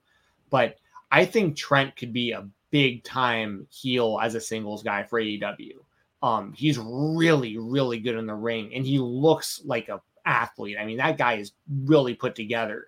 And I think that he's almost being underutilized in the Best Friends. Now, that said, I'm a big Chuck Taylor fan. Even once again, people call me Old Man Jensen in the chat. I'm over here I know how many times I've seen matches where Chuck Taylor has thrown invisible grenades at people and stuck his thumb in people's butts in slow motion. Okay, like I like how you were defending this old man. One person called you this, by the way, and I don't know if he was ribbing you on it. And then I just went with it because it pops me. So that's it. Well, he said it multiple times since then, but yes. Well, now it's pissed you off. So now he's just gonna keep going after it. Well, it hasn't really pissed me off, but I think it's I'm just trying to be funny, to be honest. I'm proving my not oldness by talking about like the most ridiculous things in wrestling.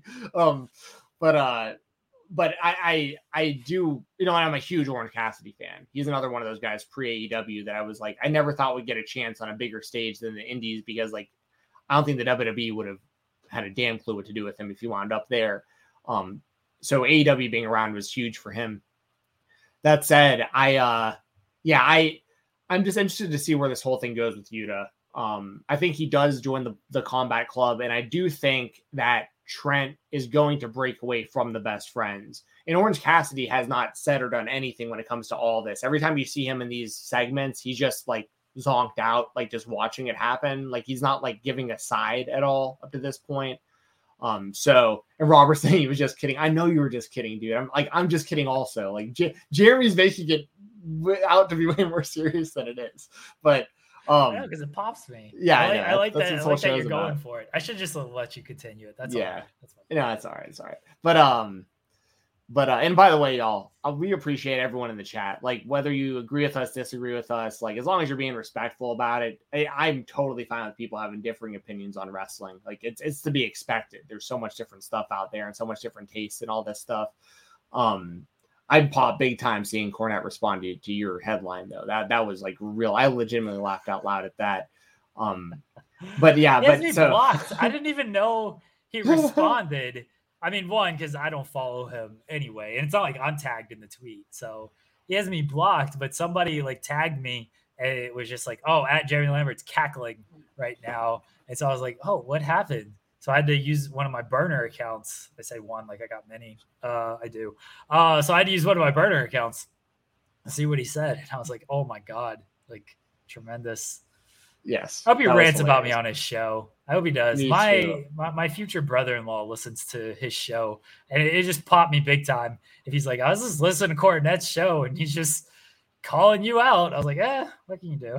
And I listen more than most people do to his stuff. So I will hear. Listen, I actually disagree with the majority of what he says, but I'm okay with people out there having different opinions than me. Like he just, what he likes in wrestling is different than what I like, but I'm interested to hear his opinion because he's been in the business for so long and been part of such successful stuff. If he just would stay out of his own way, man, he could be such a big help to the wrestling business if he could just stay out of his own way, but he can't. JJ has volunteered himself to listen to Cornette's show whenever his Raw review. I don't know how his show works. All right. I don't know if he like reviews Raw, if he just like talks about shit. I have no idea how this man's show works, but JJ has volunteered to listen to see if Cornette takes shots at me or Fightful. And if he does, I'll just laugh. Wasn't it one of Conrad's shows where they like read out one of JJ's tweets or something? They're like, JJ, head of the distraction, whatever that is. I think it was like Jeff Jarrett's podcast or something. Yeah, I remember that happening on. Like, I remember watching the show live or when it aired or whatever, and being like, "Wait a second, what the hell? Like, that's awesome." Yeah, JJ's always doing good PR work. That's why he's head of PR. Absolutely. So yeah, anything else about Yuta that you got? I mean, I think we're just both excited to see what he does going forward. Like it's interesting, and he's a great wrestler. Run him and Daniel Garcia for 3 hours on an ROH pay-per-view. All right. Yeah, well, I saw him and Garcia go for an hour. Was it him and Garcia or him and Moriarty? It was him and Garcia. It was him and Garcia. Yeah, that was the hour-long draw. Yeah. For the IWTV title at IWTV 100. Fantastic match. Yeah, run them for 3 hours. All right, let's move to the Indies spotlight. Steven Jensen, big week in wrestling overall. Big weekend, honestly, the biggest weekend in wrestling. There's about 8 million shows going on, and I'm pretty sure Speedball Mike Bailey competed on 8,000,001 shows. All right, this man was all over the place. Let me pull up exactly everything he was on. Pull up his cage match. Yeah, pull up cage match here. with Speedball Mike Bailey. He was on the Impact Multiverse show. I don't even have it pulled up yet. I'm still like typing, but I remember the majority of what he was on. So he was on the Impact Multiverse show. He was at WrestleCon, the Super Show against Bandito, Bloodsport against Umora, Zicky Dice's Trouble in Paradise against Effie, Multiverse against Alex Shelley, New Japan Strong against Jay White, Spring Break against Jordan Oliver, Unsanctioned Pro against Cole Radrick, WrestleCon versus USA, Davey Richards, and then BLP, him and Davey Richards teaming against the Workhorsemen. All over the place this weekend. I think he was the MVP of the weekend. I've not seen every single match he has done. I've missed the last 3, so I'm sorry. I've not seen the Cole Radrick match that you have loved, and I'll make a point to watch. But I thought the Bandito match was tremendous. Like, that match was fucking awesome. I love Bloodsport. I mean, we talked about it last week, but the styles clash of him and Umora, like striker versus grappler gimmick, I thought that was great. Alex Shelley against Mike Bailey, I'd watch them wrestle a million times every single day. And Jordan Oliver, like, I've never been the biggest Jordan Oliver fan. Mike Bailey did great against him. And now he was a late replacement in that match because that was supposed to be PCO. And PCO got hurt at the Impact show. So they just called up Speedball, I guess. And he's like, yeah, sure, I'll wrestle Jordan Oliver on like 30 minutes notice, I'm sure. MVP of the weekend, Speedball Mike Bailey. I'm so happy for him that he's back in the United States and getting this run. Yeah, it's fantastic stuff. He's one of the best wrestlers in the world right now, like anywhere, in my opinion. Like overall package between what he does in the ring, his gimmick, the look, the whole. I mean, just he looks like an 80s. I say this a lot. He looks like the main character of an 80s karate movie. Like, I mean, that's like that's meant as a major compliment because like he seems like a real throwback, but wrestles like a modern day like indie worker would. Like, he can do high flying stuff, he can do martial arts type stuff, very fluent. He's also crazy. He's done like a lot of really crazy spots. And like I said, my favorite match of the collective, the whole 12 shows that GCW ran for the collective, my favorite show was Unsanctioned Pros, or my favorite match was Unsanctioned Pros heavyweight title match between Cole Radrick and Mike Bailey. And Cole Radrick, of course, a friend of the spotlight here. So yeah, seek that match out. I know you said you haven't seen it yet and you're going to check it out. Definitely check that match out. That I thought that was just fantastic stuff. And Radrick definitely deserves a shout out.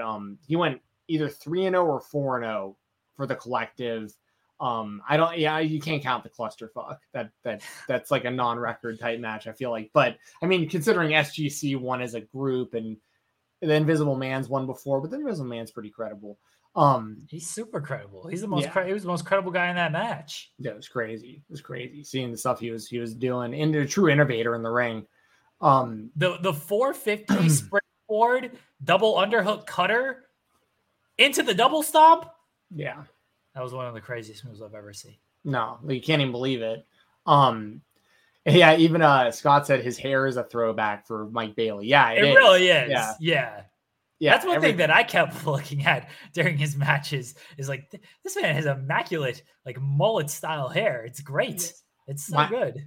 Honestly, my favorite thing about him, outside of like how great he is just to watch wrestle, is I love his entrance when he comes out to Brass Monkey by Beastie Boys.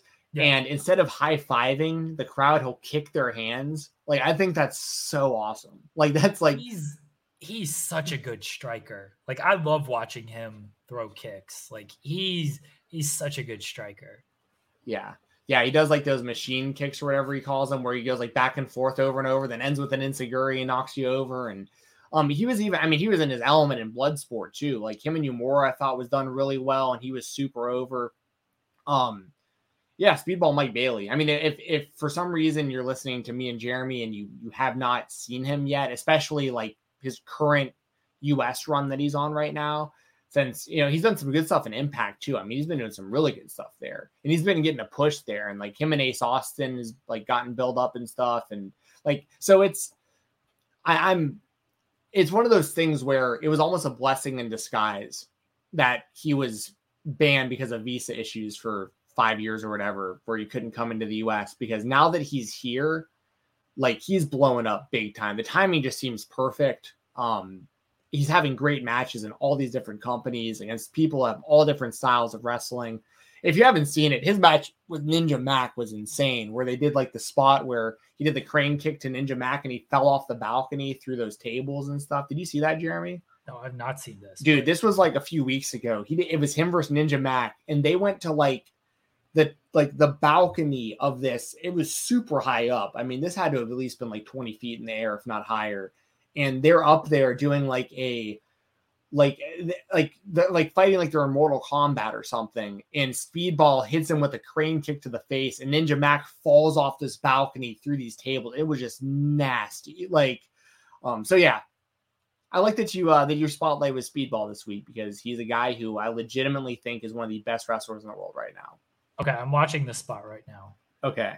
All right. Crane kick. I love the way Ninja Mac said that. Looked like it sucked. Yeah. He has to stop for a second and like look over the thing before he jumps. Yeah, that looked like it sucked. It was a great sell by Ninja Mac. Oh man. Plus Ninja Mac as well. He had a busy weekend too. We spoke with him last week, which feels like it really feels like 2 months ago. But we spoke with him last week, and I know he was excited about everything he was getting to do during this weekend. So I hope Ninja Mac had a good weekend. I know it was busy. Seems like he had fun, but yeah, Speedball is my MVP of WrestleMania weekend. And I wish I would have been able to see everything, but there was just so much wrestling, and I only have so much time in the day. I will go back and watch the Cole Radrick match though, because Cole is a former guest on the show. We like Cole. Again, Speedball is just awesome. So. Yes. And speaking of Cole, just real quick, his matches for the weekend, I'm pulling it up so I don't miss anything, but his first match so if we're starting really technically like the collective weekend, he started off by beating Akira in a death match at Unsanctioned Pro. That was like, and Akira's like super established in the deathmatch scene. So for Cole, who kind of has 1 foot in, 1 foot out of that scene, to beat Akira, like that was a really big deal. Then he beat Akira. I saw highlights from that, by the way. Yes. And I know we've spoken to Cole, and I've always said that anybody who does this deathmatch stuff, crazy people, absolute madman, Cole Radrick doing that against Akira.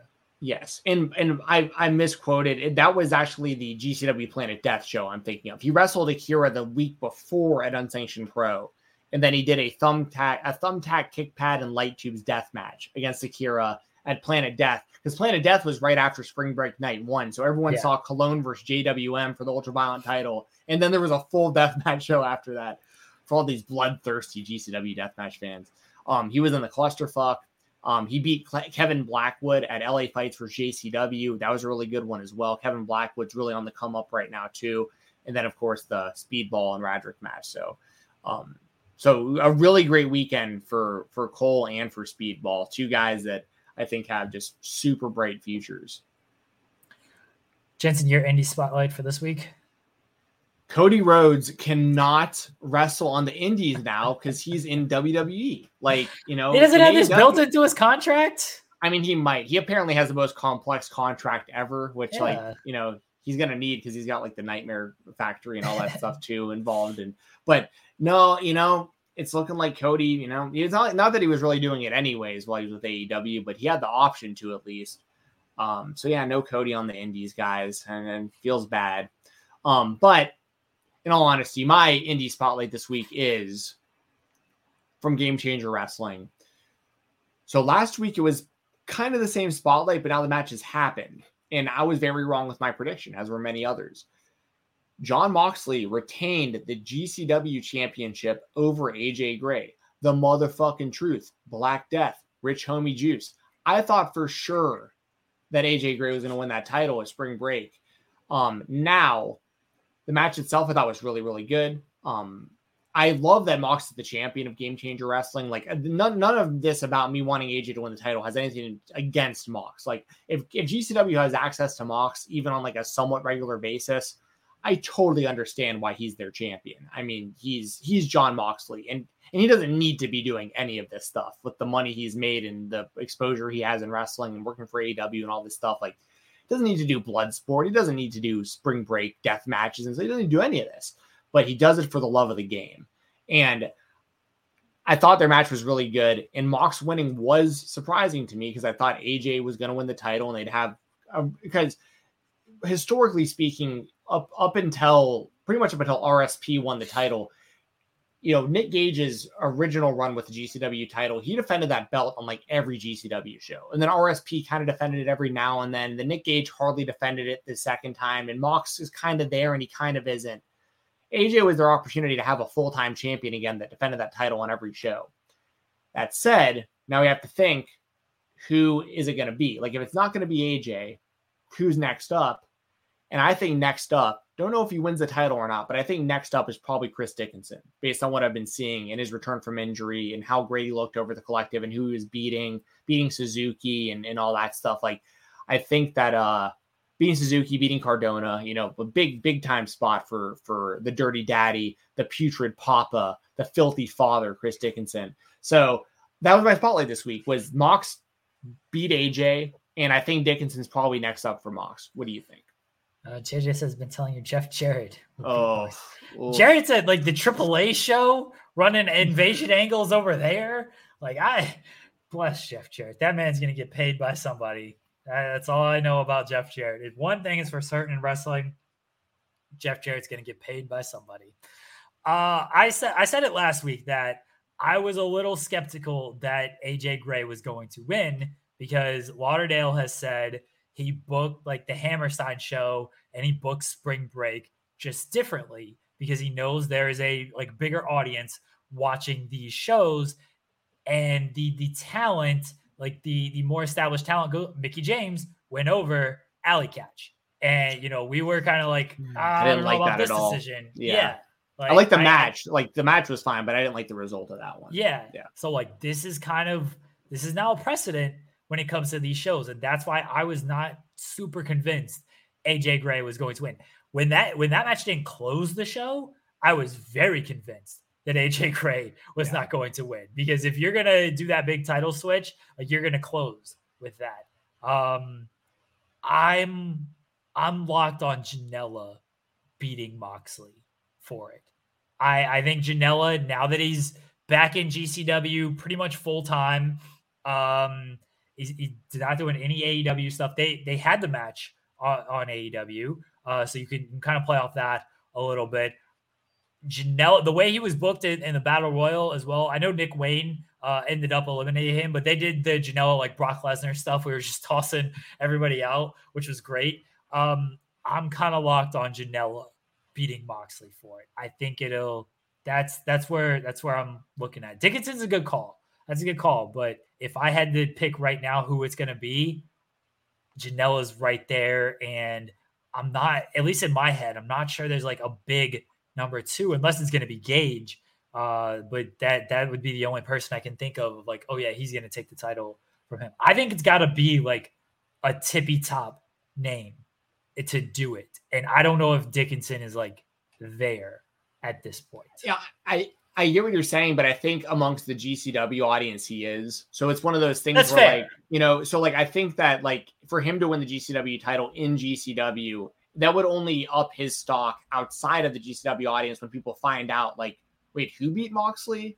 And then like they start looking into Dickinson and See, and I think that's the way to do it, honestly. That's why, like, I thought AJ Gray would have been a good call, is because you want like a name that is associated with GCW, but maybe doesn't have that quote unquote mainstream or isn't as well known outside of GCW. And I know Dickinson's done stuff with like New Japan Strong and everything, but I don't think that's the way they see it. I think they see it as they need a name that is almost bigger than GCW. And that's why I go to Gage, because he is bigger than the GCW name. That's why I go to Janela, because he's bigger than that. I wouldn't go back to Cardona and have him, but that's the type of guy that like I see actually beating Moxley, is someone who just is a little bit bigger than the GCW name. Yeah, I could see that as well. I mean, the thing is, they have some options. It's just going to be interesting to see who they actually pull the trigger with.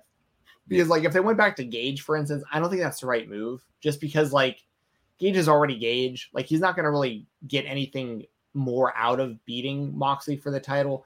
And if I'm being completely honest, listen, I love Nick Gage as much as anyone in the GCW fan base, but like he's got to lose some weight again and like really like he's got to like he's looking kind of rough. Like I don't know how he looks in a singles match against Jon Moxley right now. Like he looks like a totally different person right now than he did even when he wrestled Jericho on Dynamite. You know, like so he looked like a different person the first time he wrestled Moxley. Like and I enjoyed that match. But yeah, this comeback, these tag team matches, it looks like he's going to really hurt himself doing that pile driver on the outside as well. Like, yeah, he's definitely looking very rough. So I'm with you on that.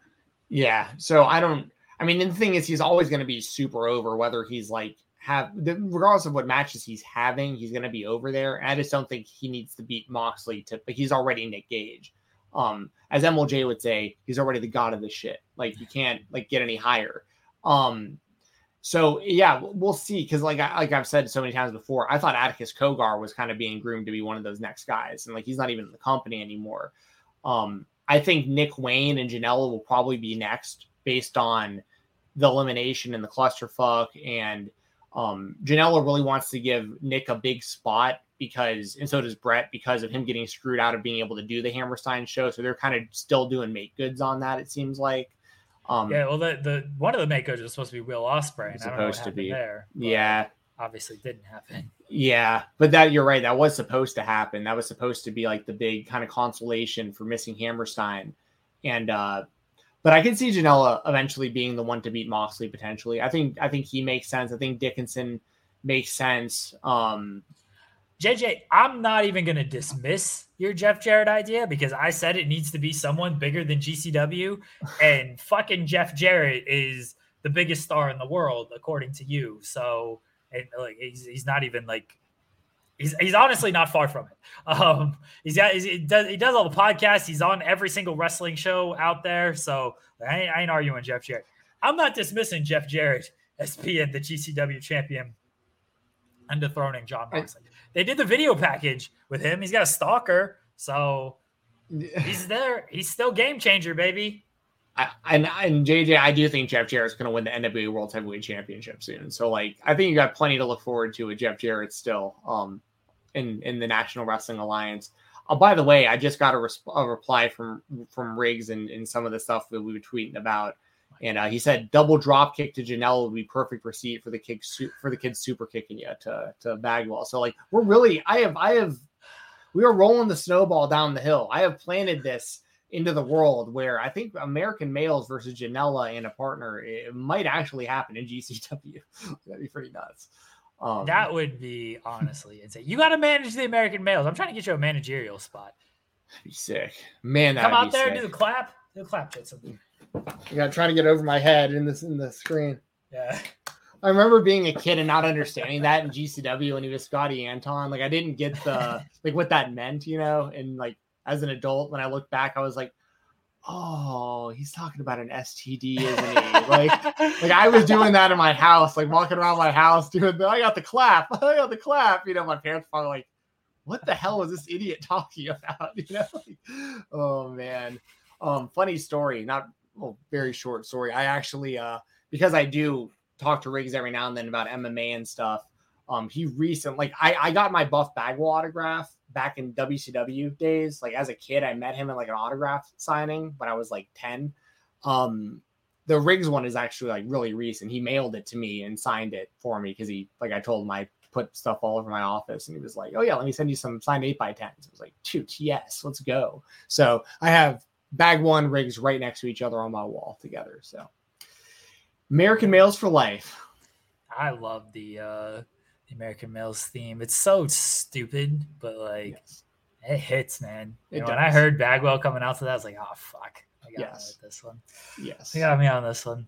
Hey, Jensen. Anything else? Wrap it up for today. I think there's Day After Dynamite on Fightful Overbooked today. I know Will was in. There is. Okay, so there we go. It's there. Will was in Dallas last week hanging out with all the Grap City guys and a bunch of other people who were in Dallas. So there wasn't one last week, but you can go to Fightful Overbooked. The theme is American Males, American Males, American Males, American Males. There, that's the theme. American Males. Yeah, it's great. I'll plug this real quick.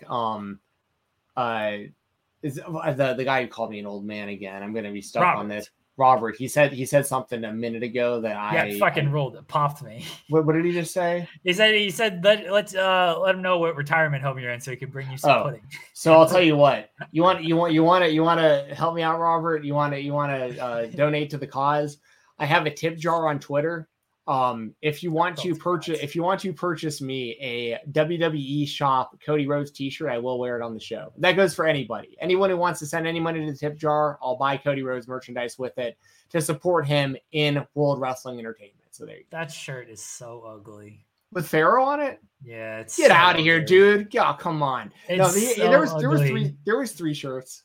Here's the one I'm wearing. Oh wait, no, I'm not wearing a Cody shirt right now. I thought I was wearing my American Nightmare shirt. I'm like, yeah, go Cody and WWE, let's go. Oh. Dude, that Pharaoh shirt. Cody went to the creative people and was just like, just give me one of everything. And they're like, say no more. Like, here you go. Pharaoh, American Nightmare logo, American flag, fireworks, all this shit. So ugly. I will say, again, this is what I mean by like Cody being an over-the-top like WWE guy who fits. The giant American Nightmare VR logo that just like scares you on the screen. It's so WWE. It's so I think that's the reason why guys like I'm gonna come back to WWE and they're gonna have to use this everywhere and it's gonna be amazing. And he's right. It is like it's so fucking perfect. But no, that shirt is awful. It's an awful shirt. Well, I will absolutely rock it. If anyone wants to, I'm gonna just make that part of the show. Like, you know, if y'all ever listen, if you ever send me anything on tip jar through PayPal or anything that does not have to do with one of the shows that I'm on, just put in the comments like what it's for. Like, here's $25. This is for a Cody shirt. I will use it for that.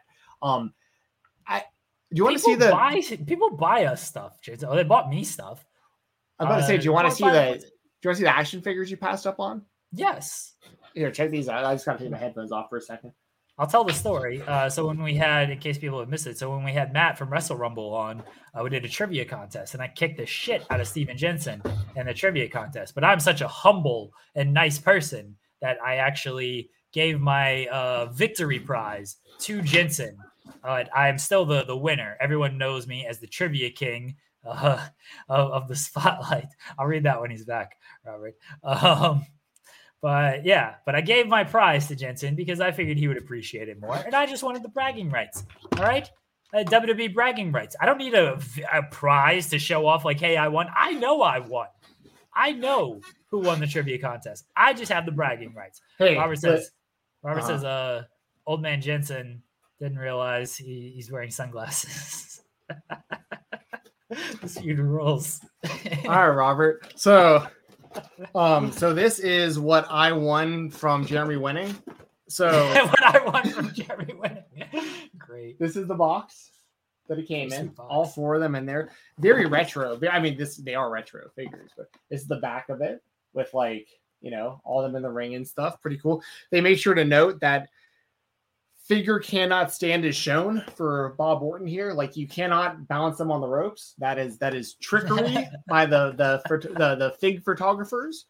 But now, to be fair, yes, you did beat me in the trivia, but by the end of it, after all 14 questions, it was pretty even. Like throughout the entire go back and everybody go back and count in who actually, if you go through all 14, who won. I still kicked the shit out of you. I think I might have won. Let's see. So definitely not. I think I won. JJ, go back and do the tabulations for this.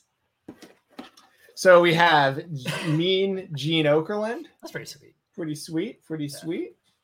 We've got Rowdy Roddy Piper. Okay. AKA the Maniac, if you're a fan of Always Sunny. We've got Mr. T, Pity the Fool, that doesn't have his action figures. Nah. They're very basic, you know, type figures, but that's kind of the point. Like with them being retro, basically the Hasbro. And this is also like, I got into wrestling. I was in a WCW, so I was more like the Smash and Slam WCW wrestlers and the WWF Bendems. Yeah. So I kind of missed the Hasbro era, but like I really like I'm going to keep these on card because like they look so good in the packaging like this. And then you got Cowboy Bob Orton, who cannot stand on the ropes. He cannot stand on the ropes on his own. And What's cool about that is obviously, they all have the tie-in from WrestleMania 1 and WrestleMania. Was it WrestleMania 2, the boxing match with Mr. Yes. Sheehan? That's the one thing I was confused about was I wish they would have just had boxing gloves on these guys because like this really to me was more about like the WrestleMania 2 boxing match because otherwise you'd probably have like a Hogan and an Orndorff and all that stuff as well. Right. And also so once again, shout out to WrestleRumble.com. Shout out to Matt from Wrestle Rumble who was on this show.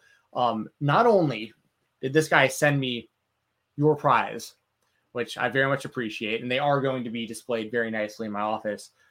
I went out to my mailbox yesterday to because I knew there was going to be something in the mail from. Check the mail, Jensen. I hardly ever check the mail, dude. So because I'm not an old man and like I use digital, the emails that these kids use. Fair. But so I went to my mailbox for the first time in like a month, and I was going through it, and I was like, "There's a key in here for like a package. Who would have sent me something? I'm not expecting a package. I was expecting a letter for something completely unrelated." And I opened the package, and there's a note in there, and it just says something like, "Steven, thanks for kicking so much ass, Matt from Wrestle Rumble." And I was like, Aww. "What?" He sent me a Brody Lee AEW figure. What the fuck? Like, yeah. I won the trivia contest. Yeah. And I passed my gift. No, so this was completely unrelated. Like, and I don't have this yet. And I'm a huge AEW collector. I don't have this yet. So I was That's an awesome figure too. I marked out huge. I texted him. I was like, dude, thank you. So I had no idea who sent this to me at first because I opened the package and it was just the figure at first. And I was like, did Ringside Collectibles send this to the wrong person? Because I didn't order this. And then I saw his note and I was like, no way. So thank you so much, Matt. I know I thanked him I texted him about it, but I wanted to give him a shout out on the show today before we went off air because like, what a nice guy. Like these are for anyone who doesn't know me. I mean, I'm always obviously wearing an AEW shirt. If you ever are looking for like, hey, I want to get Steven a gift for any reason, I don't know what to get him. AEW action figures are always a good choice. So like this meant a lot that Matt sent this to me. So wanted to show it on the stream today. He probably would have got you one too if he wasn't afraid that you would, your kids would ruin it because you didn't want these figures. But action figures, like I got a few of them, but I'm not a collector, so I don't have the appreciation for them like you do. But that Brody Lee figure is awesome. The EP just fought for it as well. If you want to send me gifts, send me Doc McStuffins gifts. I love Doc McStuffins. What is that? Pokemon. I love Pokemon. Please send me anything Pokemon related. Shopkins. You can please send me that as well. This is all stuff that I love, Jensen. I don't know if you know any of this about me. I don't know what the first thing was. I have Pokemon stuff. But you don't know what Doc McStuffins is? No, I have no idea what Doc McStuffins is. We got Doc McStuffins dolls, Doc McStuffins cribs, Doc McStuffins working area, like all of this stuff. What is great? What is it? It's a cartoon. Like about a doctor? Yeah. She fixes animals.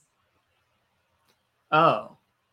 Like I was just hoping it's something cool like Dr. Antle from like Tiger King. It's definitely not that. It's definitely not that. No.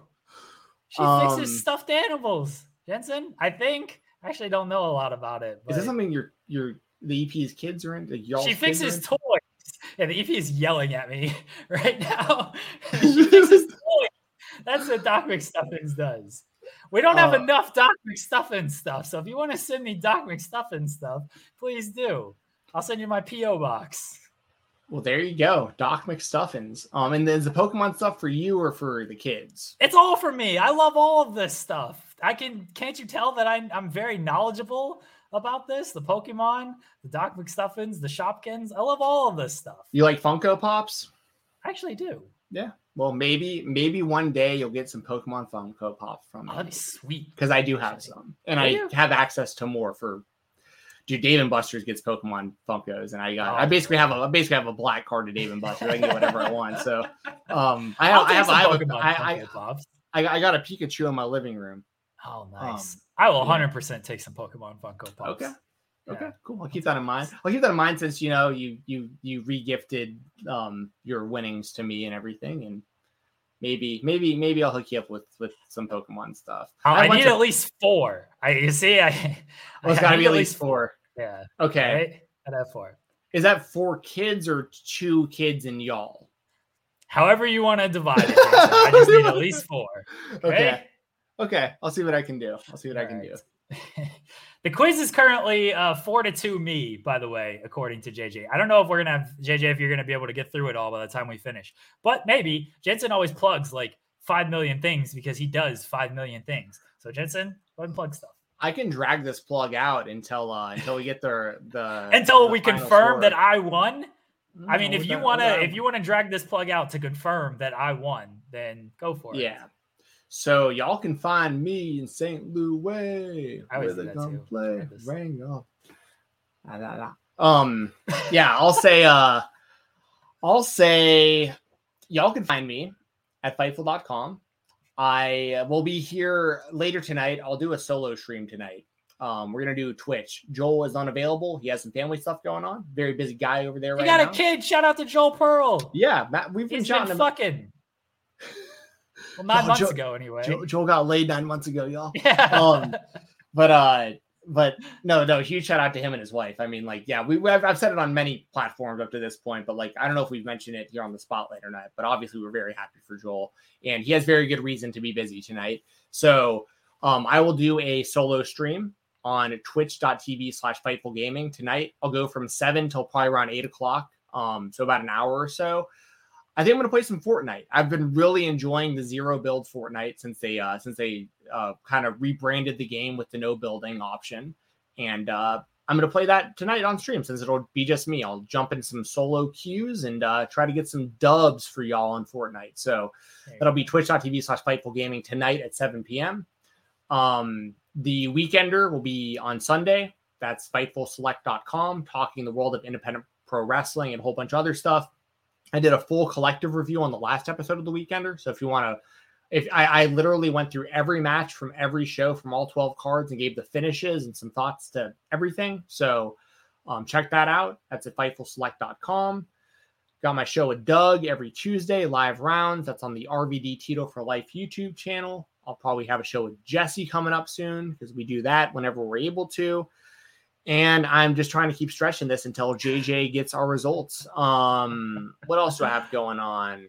Degrassi dudes. Friday, me and SP3, Fightful Overbooked. We're going to be talking about Jay and Silent Bob being a part of Degrassi and all this. Wait, what? Oh, you didn't know that? No. Oh, Jay and Silent Bob were like. I didn't know they were actual. Part of it. Oh yeah, not only are they like actual characters in the show, like for like multiple episodes, like not the whole series, but like there's pockets of episodes where.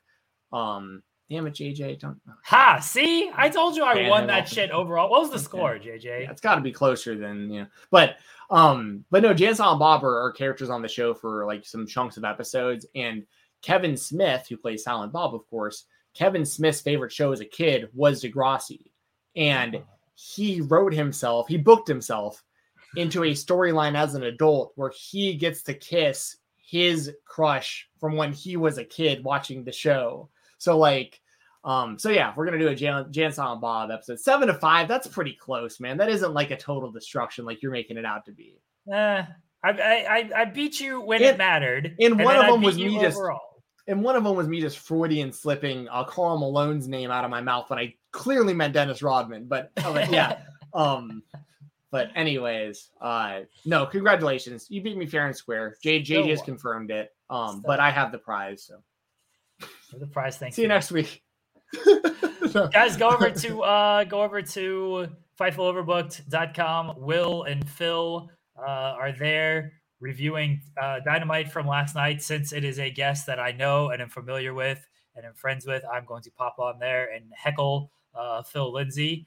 This is my new bit, where anytime Will Washington has a guest that I'm friends with, I just get on there and heckle them. So I'll be on there in like 2 minutes after this show, heckling them. Go to Twitch tonight with Jensen. Stay Fightful Overbooked. We'll get back rolling again next week. This week, Joel had a lot of family stuff going on with the kid.